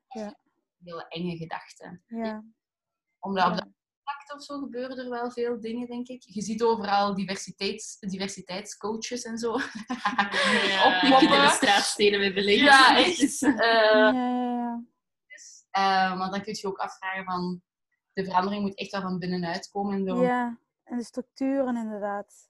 aan te nemen gaat je niks veranderen. Maar oké, leuk dat je erin gelooft. Ja, en ook Ja. dat ze per se willen laten zien hoe woke dat ze zijn. Ja, dat is de ook woke zo wel is- een woke-allergie. Dat Ja, dat is waar. Ja, maar dat is dan alleen zo... Oké, wit huiswerk, maar dan zo ineens zo In daar overdrive gaan. daar Ja. gaan streven. Zo. Ja, ik vraag me wel af van welke plek dat komt. Allee, ik denk wel een goede intentie, maar dat komt ook wel een beetje van een rare plek soms. Heb ik het gevoel. Ik denk dat dat ook Ik al kan van zo de... niet pinpointen, maar Ja, ik snap het. Ik heb ook veel van... Zo toen dat zo die Black Square werd gedeeld. Ik heb dat dus niet gedeeld, omdat social media heel leeg is. En dan denk ik van, oké, heel leuk dat jullie het allemaal delen. Maar wat ga ik eigenlijk doen? Ja, inderdaad. Maar inderdaad, dat gegeven van woke zijn, dat is echt een trend, hè. Dat is echt superveel mensen zeggen dat. Of willen dat zijn. Ik denk het enige... Ja, maar Dat is op echt je zo. cv te zetten. Ja, en het doet me ook denken aan een gesprek waarbij de ene vrouw, zij is wit, en de andere vrouw waar ze tegen, zij is zwart. Dat die witte vrouw zich besefte van, ja, die boeken die ik heb, dus over racisme, die kan ik gewoon, dat heb ik eigenlijk de afgelopen 2 weken weggelegd, want ik heb daar geen tijd voor. Maar dat privilege heb ik, realiseerde ze zich. Jij niet, want jij stapt naar buiten en je maakt racisme mee. En dat zij heel erg merkt van, oh ja, er is wel heel soort van meer nodig dan enkel dat ik mij inlees of zo. Ja. En dan gaat denken, ik ben nu woke. Ja, daar herken ik mij nu in die zin van de video's en zo bijvoorbeeld, over George Floyd en zo. Wat daar gedeeld werd, waren heel confronterend en ik kan dat gewoon afzetten. En dat heb ik dus ook op een bepaald moment dat ik dacht van, ik kan dat niet zien, ik kan die niet bezig zien. En toen dacht ik van, ja nee, maar je moet je ook zelf confronteren met het gegeven. Inderdaad, wat dat jij zegt, Sascha, dat jij het eigenlijk kunt afzetten. En ik kan naar buiten gaan en ik kan me perfect veilig voelen zonder dat... Het is zo het verschil tussen vrouw en man. Mannen beseffen niet hoe onveilig je je voelt constant op straat. Of Ja, precies. Dat is geen perfecte vergelijking, maar ik denk dat er op bepaalde punten alleszins, zo die onzichtbare of die onzichtbare grenzen of zo, onveiligheid, heel erg is. En ik denk als witte persoon of zo, maar spreek me zeker tegen, maar wat ik wel merk in debatten of in gesprekken, waar dat er veel woke personen in zitten, dat ze wel eigenlijk heel vaak gewoon niet luisteren naar de personen van kleur. Exact hetzelfde bijvoorbeeld zouden zeggen als een witte persoon. En dat je dan wel je stem kunt laten gelden. En hopelijk zo wat verandering kunt laten brengen. Maar dat is ook... Je moet ook opletten voor dat white savior complex. Dus dat is een hele moeilijke grens. Kun je ooit goed doen? Is dan ook de vraag. Ja, dat is waar. Maar ik denk wat dat er nu vooral nodig is, als witte persoon dan... zie ik nu het belangrijkste is gewoon ruimte maken voor de andere stemmen. En effectief eigenlijk uw macht afstaan, letterlijk. Ruimte maken en zeggen... Je bent veel waard. Ik snap dat het systeem u volledig aan de kant schuift. En nu ga ik letterlijk, bij wijze van spreken, mijn job opzeggen, zodat jij die kunt inpalmen. Want, inpalmen of ingeschakeld worden. Want dat is gewoon jarenlang niet gebeurd. Op die manier. Dus heel veel schaamte en heel veel schaamte. En mijn nicht die zegt ook van... wat ze zo willen zeggen is dat het niet normaal is als jouw wereld helemaal wit is. Als je op televisie alleen maar witte mensen ziet. Als redacties hoofdzakelijk wit zijn. Of op je werk alleen maar witte mensen. Of als je kind op een witte school zet. Dat dat niet normaal is. Dat het sterker nog, het is sociale armoede. Want je moet je bewust worden dat over de hele bevolking van de wereld witte mensen uiteindelijk in de minderheid zijn. En de meeste mensen in de wereld zijn gekleurd of zwart. En dat dus het hele systeem... Dat dus eigenlijk dus in het voordeel van witte mensen, zoals gebouwd sinds kolonisatie, dat ook nodig is dat witte mensen het innerlijk werk gaan doen. En daarvan binnen kan dus veel pijn tegengekomen of schaamte, zoals je het noemt, of geïnternaliseerde zelfhaat. En dat je dan soort van je realiseert van om soort van het racisme te willen aanpakken, moet je ook echt innerlijk werk zelf doen. Absoluut. En zo die discomfort of zo, het feit dat je zo... Ik heb mij op mijn job bijvoorbeeld al heel vaak heel oncomfortabel gevoeld, omdat je tegen eigen grenzen aanstoot, waarvan dat je denkt, zo denk ik eigenlijk en ik had dat niet door. Ja, maar ik denk dat iedereen dat heeft. Ja. Allee, ik ook. En dat is het probleem, dat zelfs mensen dat mensen van kleur, wij zitten allemaal in dat systeem, we worden allemaal bij wijze van spreken. En dus iedereen moet eigenlijk dat wit huiswerk gaan doen, maar dan voor zichzelf, want anders besef je dat niet. Snap je? Er is een verschil tussen... Als je mensen van kleur bent, hier in België, ja, dan weet je dat racisme bestaat, want je mag dat mee. Je weet dat wel, maar je weet niet op welke manier dat een systeem is.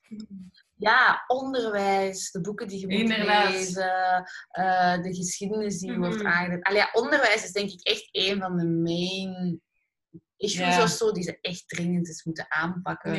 Want ik heb dan taal- en letterkunde gestudeerd, Nederlands-Frans, maar ik heb nooit iets over Congo of whatever, nooit ook maar iets van ons kolonisatieverleden of zo gehoord. En ongeacht ook niet het middelbaar, waar dat zou moeten starten. Dus het onderwijs is echt iets, en je wordt...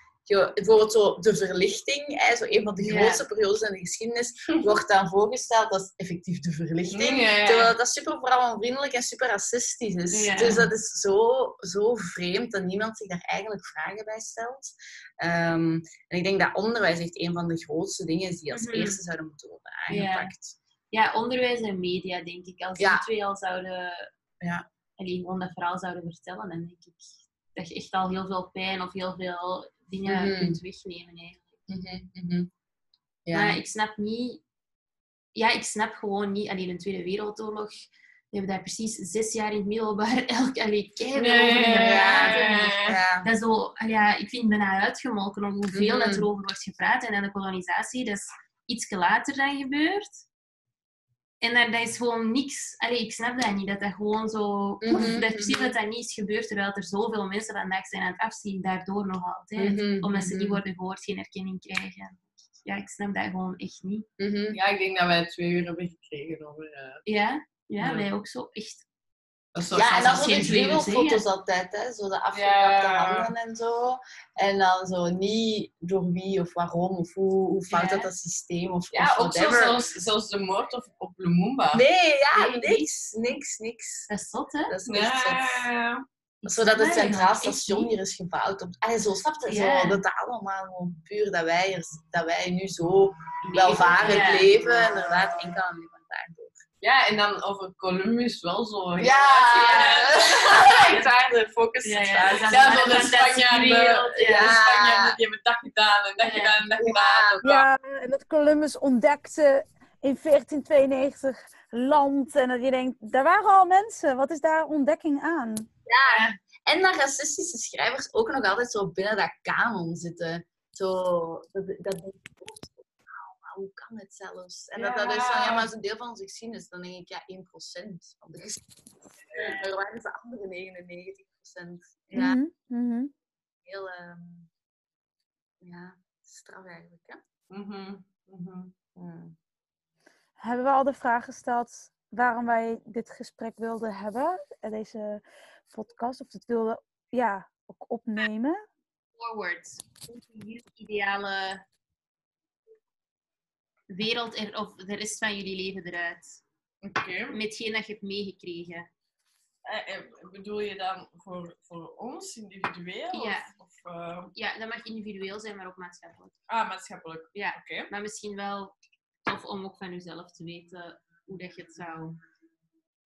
Verder, hoe dat je je leven ziet eigenlijk, met hetgeen dat je hebt meegekregen. Ja. Ik heb ik denk...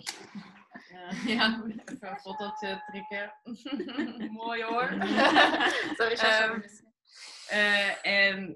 wacht hè.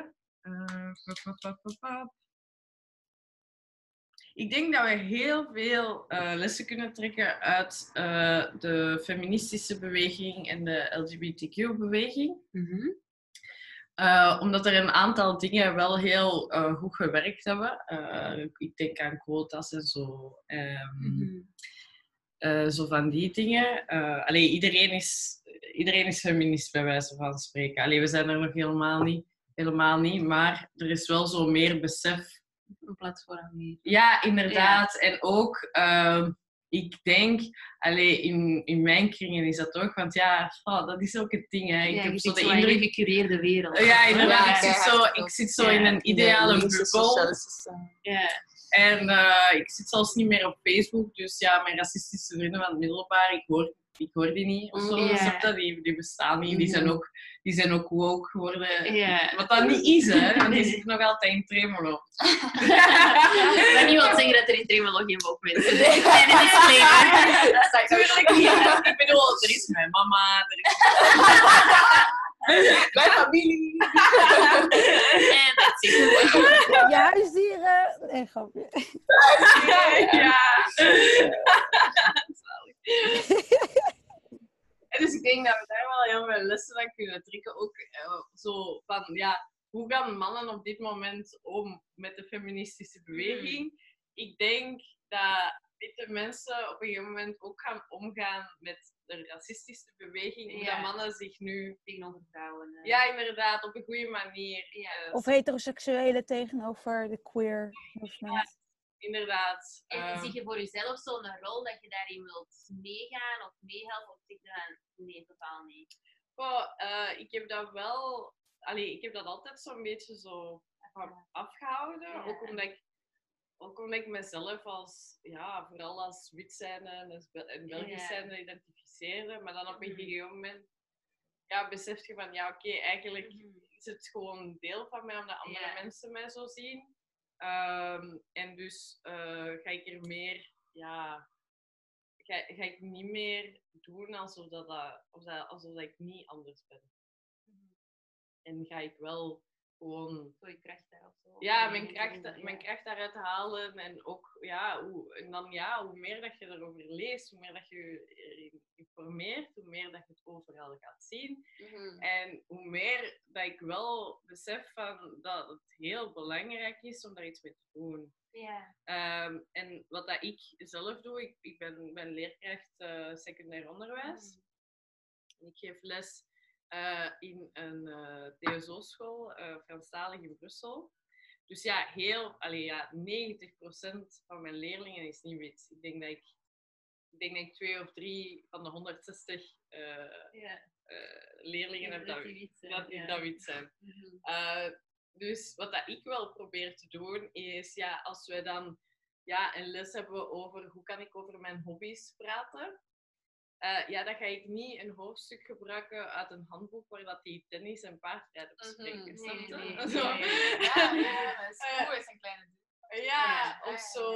We hadden ook zo'n hoofdstuk over zo, hoe dat je iemand kunt beschrijven. En dan heb ik dat gewoon zelf gemaakt en zelf fotootjes gepakt van mensen dat er uitzien zoals ik en zoals zij. En ook gewoon zo hun vragen stellen van wat vind jij daarvan? Snap je, als er iets gebeurt in de actualiteit of zo, dan bedoel ik het. Maar later is mijn droom om mijn eigen bar te openen en dan gewoon op die manier, ik weet niet, gewoon vooral in mijn directe omgeving, gewoon voor zoveel mogelijk. Maar zowel, wat ik zowel hoor, zowel in een positief kader, of zo, niet per se een activist of zo worden. Niet dat dat negatief kader is. Inderdaad, ik was aan het denken zo van... Nee, maar dat is grappig, dat is een interessant gegeven. Van moet je, als je activist bent, moet je kwaad zijn?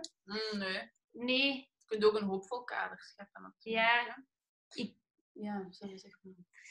Ja, dat was van een vrouw, Sarah Bragg noemt die, dat was vroeger een activiste in in Amerika. En ik had een podcast van haar onlangs geluisterd. En nu heeft ze een volledige switch gemaakt naar meditatieleerkracht. En die zei, ik bereik nu veel meer mensen. En ik zit in een veel positiever energie dan vanuit het activisme. Want het is een onrecht, je voelt woede, je voelt schaamte, je voelt heel veel. En dan ga je op de barricade staan. Of welk werk dat je ook doet. En dat kan wel positief zijn, maar je blijft zowel in een lage energie. En die zei met die meditatie, dan leer je eigenlijk net hetzelfde, dat wij allemaal gewoon één zijn. En dat gewoon een illusie is, dat wij in dualiteiten nadenken. En ik vond dat wel een mooie manier van nadenken, dat ik wel dacht van, ik zie mijzelf niet op de barricade staan, maar eerder in zo'n soort van verbinding gaan. En als je een bar opent, dat is ook een verbinding. Of lesgeven, dat is ook een verbinding. Dat voelt voor mij anders. Maar misschien heb ik gewoon een te nauw beeld op van wat een activist is. Maar dat lijkt mij een hele zware verantwoordelijkheid om te dragen of zo. Ja. Ik vind het altijd bewonderenswaardig als ik zo activisten bezig hoor en zie. Elke dag in dag uit zo. En ook als je kijkt naar Dalila, die krijgt zoveel backslash. Dan denk ik wel van, dat je neemt dat elke dag. En ik vind dat super mooi dat hij dat doet en dat hij dat kan. Maar ik zou dat zelf denken. Ik krijg wel vaak de vraag of ik niet moe word van hoe ik dan ook wel activistisch bezig ben, maar ook dan nog eens de studie gender en diversity doe, waar je dan helemaal diep ingaat op ongelijkheden en maatschappelijke uitdagingen en dergelijke. En hoe super ongelijk de wereld eigenlijk is verdeeld. Of ik er niet moe van word om dan daar alleen maar continu dan ook theorie over te lezen, maar ook met activisme bezig te zijn. Want we krijgen niet alleen maar colleges van academici, maar ook van activisten, de politici. Wat super interessant is natuurlijk. Maar dat ik dan ook vaak de vraag krijg van, word je daar niet moe van? Om telkens je daarmee bezig te houden. En wil je niet af en toe gewoon even je ogen afwenden van al dat nare of ongelijkheden. En gewoon je leventje leiden. Dat is wel een interessante vraag, vind ik. Maar ik zou dat eigenlijk niet over mijn hart kunnen verkrijgen. Omdat ik me zo verbonden voel met sociaal onrecht tegen te gaan. Zou ik dat niet... Nee, juist... Tuurlijk kost het energie om continu... mee bezig te houden met hoe mensen nog steeds ongelijk worden behandeld. Puur op bepaalde identiteitsassen waar ze niks aan kunnen doen. Hè? Je afkomst of je seksualiteit. Of je able-bodiedness. En dat ik dat, ik weet niet. Het is, mijn inspiratiebron is Samira Rafaela. Dat is een Europarlementariër. Uit de eerste Nederlandse Europarlementariër met Afro-Caribische roots. Aan de ene kant heel erg zot dat dat pas in 2019 de eerste is met Afro-Caribische roots. En zij vertelde in een podcast dat het heel belangrijk is om een kring te hebben om je heen die jou voeden en meebewegen in je missie, want je hoeft het niet alleen te doen. Dus op die manier kan ik ook zelf door blijven gaan. Wat Manon ook al hier zei, het delen van ervaringen en dit gesprek met jullie kunnen voeren, dat zijn allemaal kleine voedingsmomentjes voor mezelf om dus door te blijven gaan in de strijd naar meer gelijkheid. Dus dat blijft uw missie de volgende jaren? Ja, want ik had de vraag niet helemaal gehoord. De vraag was over je toekomst. Ja, nee, zo moving forward, hoe dat je met hetgeen dat je hebt meegekregen, wat er in je rugzak zit, of dat je daar iets mee wilt gaan doen of niet. Ja. Ja, eigenlijk waar we het ook al een beetje over hadden, over hoe, met educatie en verhalen en überhaupt, dat daar vaak maar 1% is van de wereld. Een soort van, what about the 99% die ook allemaal ervaringen en verhalen hebben over de wereld.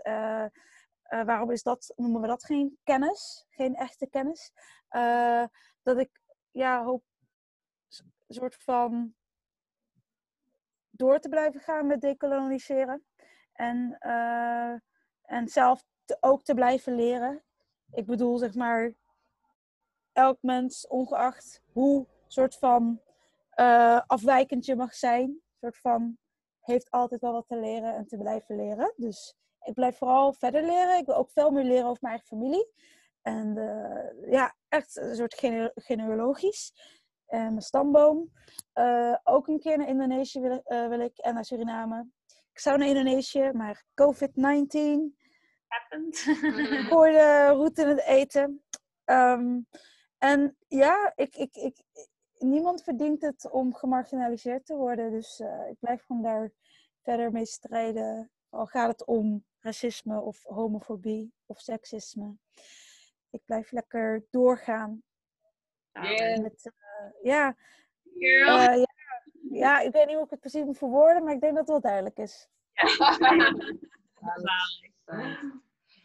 En nu? Ik denk, dus ook weer vanuit mijn job, werk ik heel veel met kinderen en jongeren. Die ze vaak meer als maatschappelijk kwetsbare groepen. Dus dat gaat over POC, over queer, et cetera. Jeugdzorg. En eigenlijk echt wel die naar de oppervlakte brengen. Dus ik denk dat ik voel wel dat daar veel meer nog in zit. Dat er nog heel veel gasten niet gehoord worden en nog heel veel gasten helemaal niet naar de center of zo worden gehaald. Dus dat is wel wat ik...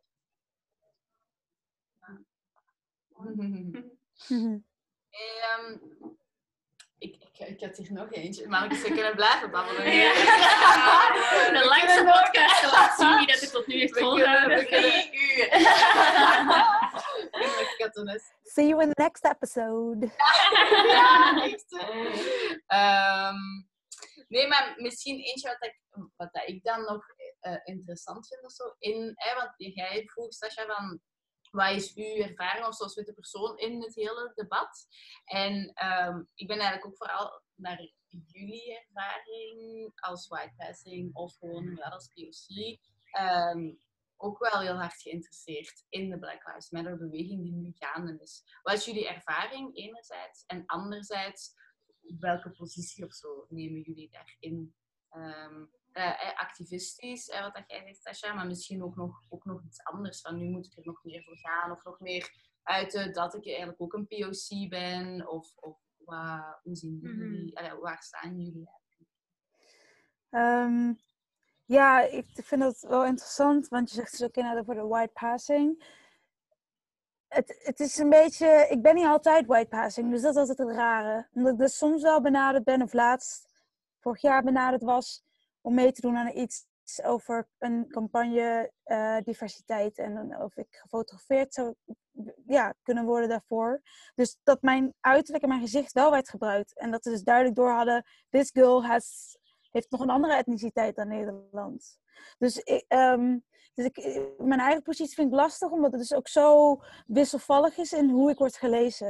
Het is heel wisselvallig aan hoe ik word gelezen. Dus ik vind, het is voor mij nog steeds een zoektocht waar ik mezelf kan plaatsen. Omdat ik dus soms dan mensen heb die helemaal niet soort van hadden kunnen bedenken dat ik meer ben dan alleen Nederlands, meer ben dan alleen wit. Terwijl ik ook weer juist heel erg de andere kant heb van hey, jij bent Molux, hè? Of hey, jij dit en dat. Dus dat is gewoon heel gek van, je wordt gewoon steeds gelezen, maar dan op andere manieren. Dus ik weet nog niet zo goed wat mijn positie is. En ook waar ik mezelf op positioneer. Dat weet ik nog niet zo goed. Dus daar ben ik gewoon nog lekker mee aan het ontdekken en het uitzoeken. Ja, dat is grappig dat iemand dat dan doorheeft, dat je niet gewoon Nederlands bent of niet volledig... En dat je dan zoiets hebt, zo van, oh wauw, mij. Ja. Ik zei tegen mijn moeder van, mam, moet je nou zien wat ik voor berichtje krijg? Huh? Maar ik kan hier toch geen ja tegen zeggen? En mijn moeder zegt zo, Sascha, je moet niet zo moeilijk denken. Je bent toch een kind van mij? En ik ben Surinaams-Indonesisch. Dus ja, dat klopt toch dat jij divers bent. En weet je, als we het even in platte zin bekijken. Toen dacht ik, ik denk weer veel te moeilijk na. Ja. Dus ik heb gewoon ja gezegd. Super chill, gratis kleding. Hoppa. Ja. Yes. En omdat ik het natuurlijk ook een belangrijke cause vond. Een belangrijke doel. Zeker. Ja. Om de mainstream image te doorbreken. Ja. Alleen mag ik vragen wat de vraag nog alweer was? 3 wijntjes van hoe dat jij je positioneert of zo in het Black Lives Matter debat. En ook wel wat dat uw ervaring is in die... Ja, oké. Ja, ik denk dat elke persoon van kleur op dat moment met de Black Lives Matter beweging zo berichten kreeg. Zo van, hey, ça va, hoe gaat het met u? En dan was ik zo van, ja, ik weet het niet. Oké, ja, dat was heftig om die beelden te zien. Maar langs de andere kant heb ik ook zoiets zo van, er gaan elke dag sterven er mensen van kleur, jullie. Nothing new. Allee, Ja, dat is gewoon elke inderdaad. dag. En nu, het is cool, maar nu is er ineens een spotlight opgezet. Ja, inderdaad. Dus ja, ça va. Ja, ça va, omdat ik er al heel mijn leven lang Ça va, je probeert te zijn. ja, inderdaad, mee aan het leren leven ben. En dus, ja, ik weet niet, voor mij kwam op de chronologische tijdlijn in mijn leven, was dat ook het moment dat ik naar Brussel ben verhuisd en dat ik zo meer, mij ging, Congolese mensen ging opzoeken en daar verbinding mee te zoeken en meer te weten komen over wie ben ik, hoe verhoud ik mij tot de ander in deze maatschappij en veel het racistisch systeem. En dus dat was zo'n beetje op dezelfde moment. Dus ik weet niet welk het een heeft, of dat het een een invloed heeft gehad op het ander. Ik denk wat dat wel een gevolg daarvan is geweest, is dat ik meer gesprekken heb met mensen erover. En dat is goed. En ik heb de indruk dat er ook meer geluisterd wordt. Dat denk ik echt wel. Dus dat is fijn. Ja. Ik vond dat zelf een heel moeilijke periode, omdat ik heel hard zoiets had van, kan ik iets zeggen als whitepassing of niet? Maar gewoon omdat je zo ergens wel wat schaamt, omdat je denkt van, ik kan dat niet maken, ook omdat er best wel van veel plekken ook de dingen kwam van, het is nu de moment om echt people of color het podium te geven. Dus dan dacht ik ook, dat is inderdaad niet mijn rol om dan als whitepassing iets te zeggen. Toen kende ik die term ook nog niet. Dus maar ik weet wel dat ik mij heel slecht heb gevoeld tijdens heel die Black Lives Matter periode. Omdat je ergens wel voelt van, je hebt wel iets te vertellen en je hebt wel een stem en je weet wel waar het je pijn is, omdat... toen ik vroeger, ik ben ook opgevoed door mijn alleen, dus toen wij vroeger in Merksem woonden en mijn ouders waren aan het scheiden en die moesten een nieuwe plek zoeken, dan was dat ook een hele tijd dat wij alle twee werden afgewezen om ergens te kunnen wonen. Dus die pijn dat mijn mama, die maakt daar nog vaker mee als mij, maar we waren best wel vaak samen dat ik daar ook rechtstreeks mee geconfronteerd werd.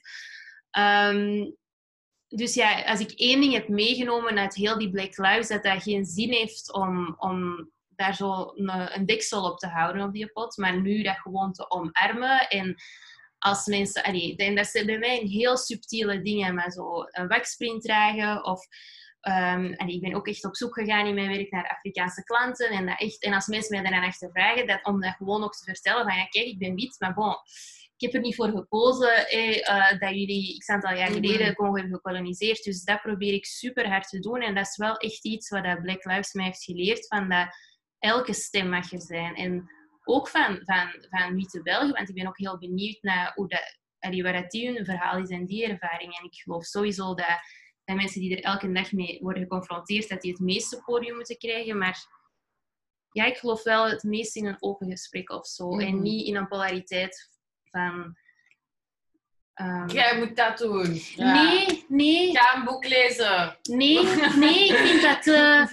Ik geloof niet dat mensen zo met elkaar verbinden. Nee. En ik denk wel dat alles is een evenwicht in het leven en dat we nu zo aan een andere kant uit hellen en dat moet om terug naar dat nulpunt te geraken. Ja.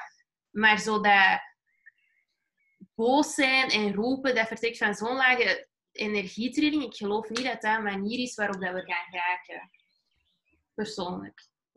Meer vanuit optimisme. Als je bijvoorbeeld je bar opent en je brengt mensen van alle nationaliteiten samen en je babbelt daar op een toffe... Dat heeft een veel groter effect, denk ik, dan een activist die op Instagram zegt en dat is wat we moeten doen en doe je wit huiswerk.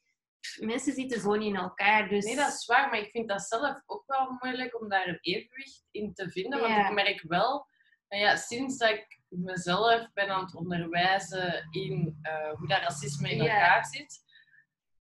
Allee, dat is hetzelfde als dat ik we gaan hier niet politieke aanhang bespreken, hè, maar stel hypothetisch, ik ben een socialist. Ja. En ik bestudeer het kapitalistische systeem.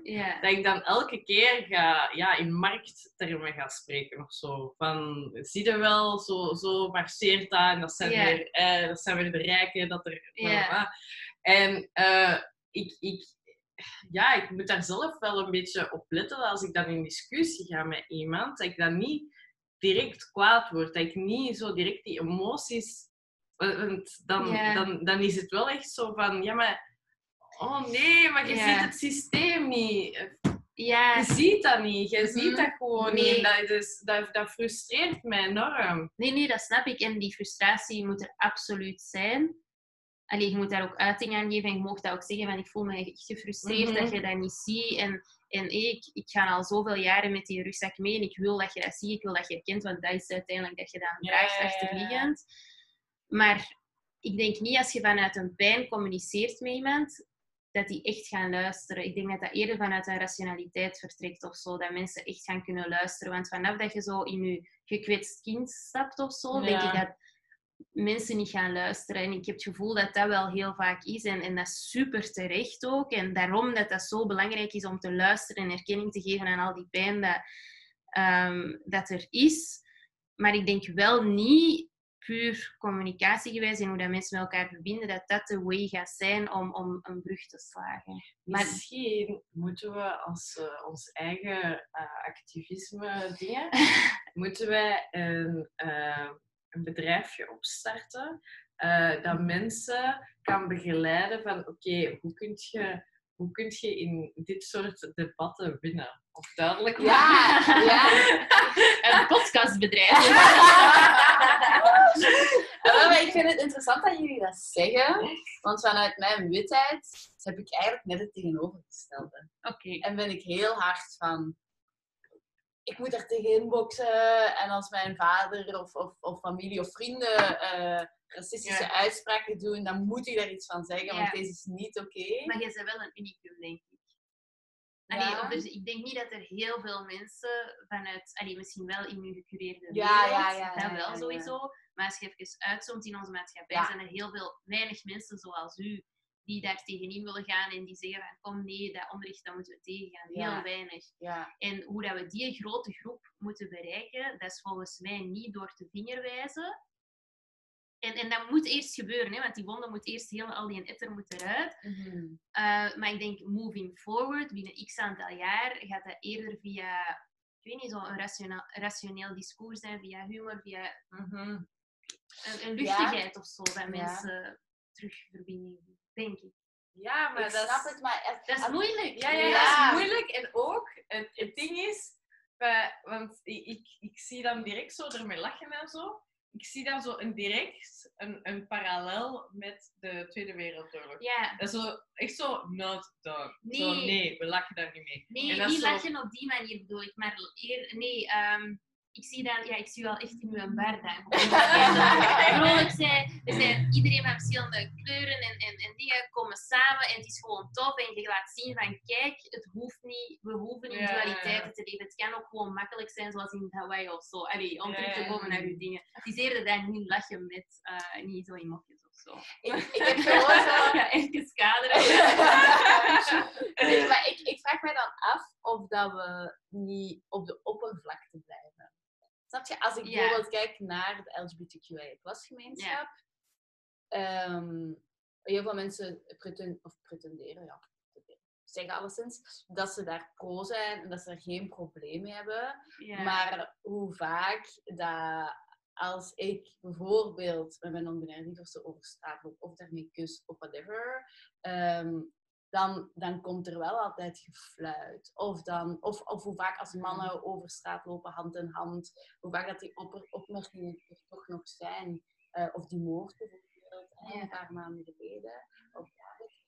Dus ik vraag me af, als we meegaan in het comfort of zo van de dominant discours, laten we het zo zeggen, of we dan echt verandering gaan brengen. Ja. Want eigenlijk moeten ze dan niks veranderen. Dan moeten ze gewoon naar de buitenwereld toe zeggen dat ze er geen probleem mee hebben, maar innerlijk moeten ze geen shift maken.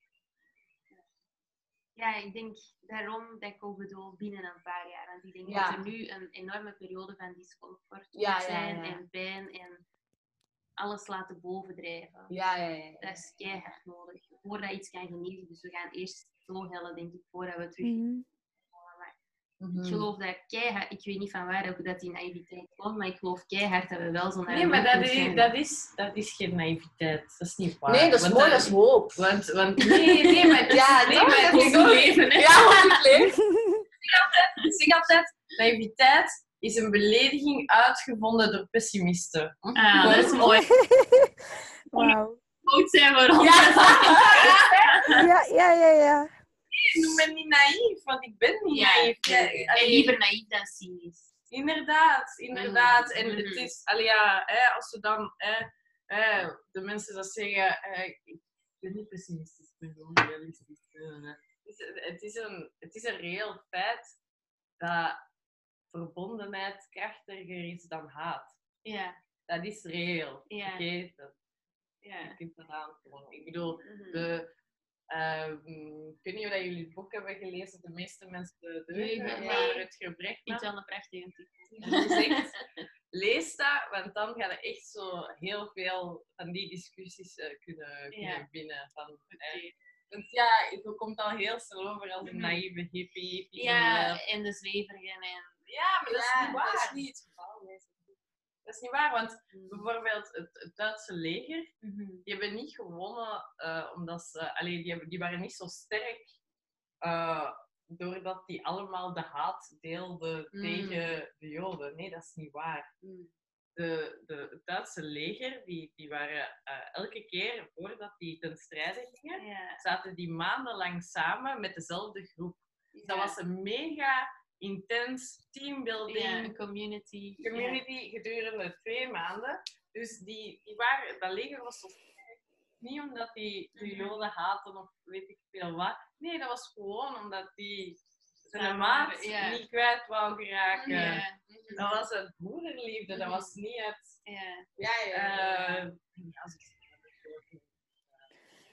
En op welke noot willen we deze podcast afsluiten? Op toeleven in.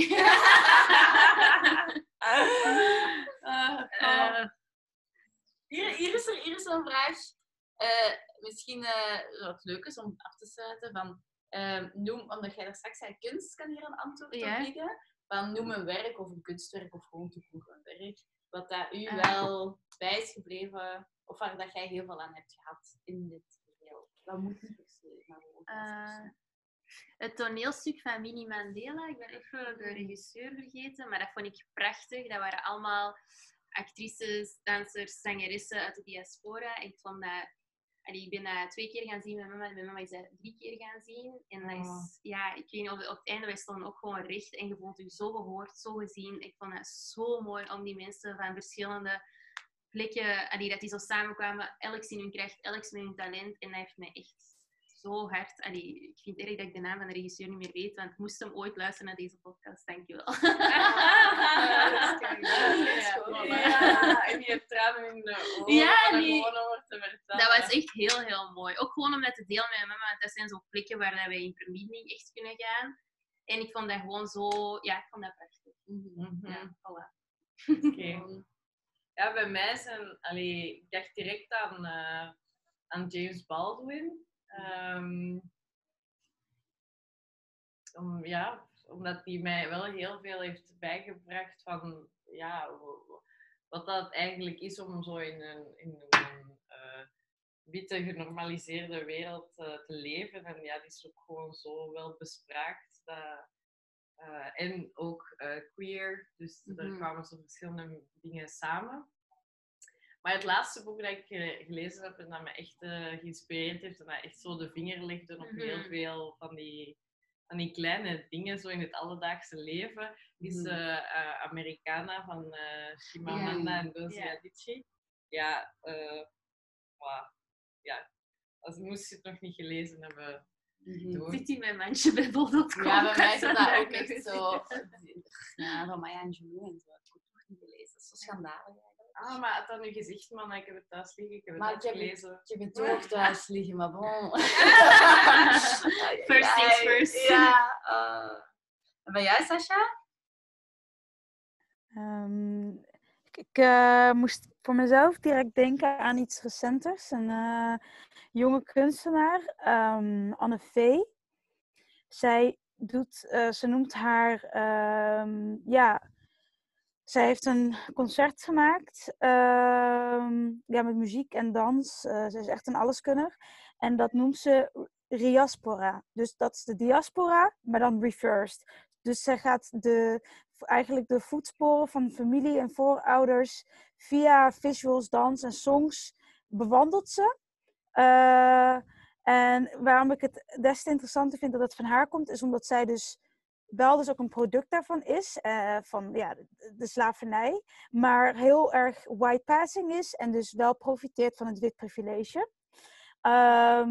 Maar ja, dus wat ze doet is je ook bewust maken van, oh ja, als wit persoon kom je er waarschijnlijk veel later achter dat je een bepaald ras hebt. Dat jouw ras wit is. Of wat je huidskleur is, zeg maar. En tegelijkertijd werpt ze ook licht op het koloniale verleden van Nederland. Doordat ze dus echt de routes van de slavernij en die wereldreis echt maakt. Omdat ze dus daadwerkelijk van heel verschillende landen komt. Van Aruba, Curaçao, Suriname, Ghana. En ja, dus dat is heel inspirerend dat ze dus door middel van muziek, met traditionele stijlen uit landen van de voorouders en ook dans, een verhaal vertelt van de diaspora, maar dan reversed diaspora. Ja, dus dat is heel inspirerend. Cool. Klinkt heel mooi. Ja, gaan we zeker checken. Ja, bedankt om te luisteren. 2 uur later. Wat is dat nu? Ja. We hebben volgehouden tot nu. Dank u wel. Ja. Echt zo lang? Oh, oké. Wauw. Bedankt voor jullie tijd. Dank u. Ja, jij merci voor Jij je merci. tijd. Helemaal in Groningen. Buiten. Zalig. Zeker. Ik ga even het meer in springen nu. Bye. Heerlijk. Oh my god. Ja, hier niet doen. Nee, dat hebben we. Mooi. Ik ga lekker zwemmen. Zalig. Super. Er maar van. Jullie ook nog een fijne avond. Ja, het zal lukken. Tot binnenkort. Wanneer zit je terug? 25 juni pas. Oké. Nou, dan spreken we daarna. Dus ik ben er ook niet live aanwezig als dat gebeurt op 18 juni? Of? Geen idee. Nobody knows? Oké. Maar ik wil jullie zeker live ontmoeten. Dus Voor onze tweede aflevering, hè? bijvoorbeeld. Oh, kijk.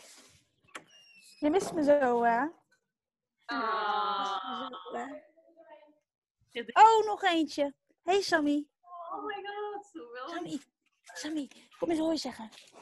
Ja. Ja, lief, hè? Ja. Scott, zeg jij nog even hooi met je mooie oogjes? Kijk eens. Ja. Hè? Oh, wow. Dus ik ga ook even lekker genieten van de vakantie hier. Geniet ervan. Oké. Yes. Ciao. En app me maar of bel me maar als ik nog iets kan doen. Salutjes. Salut. Grappig.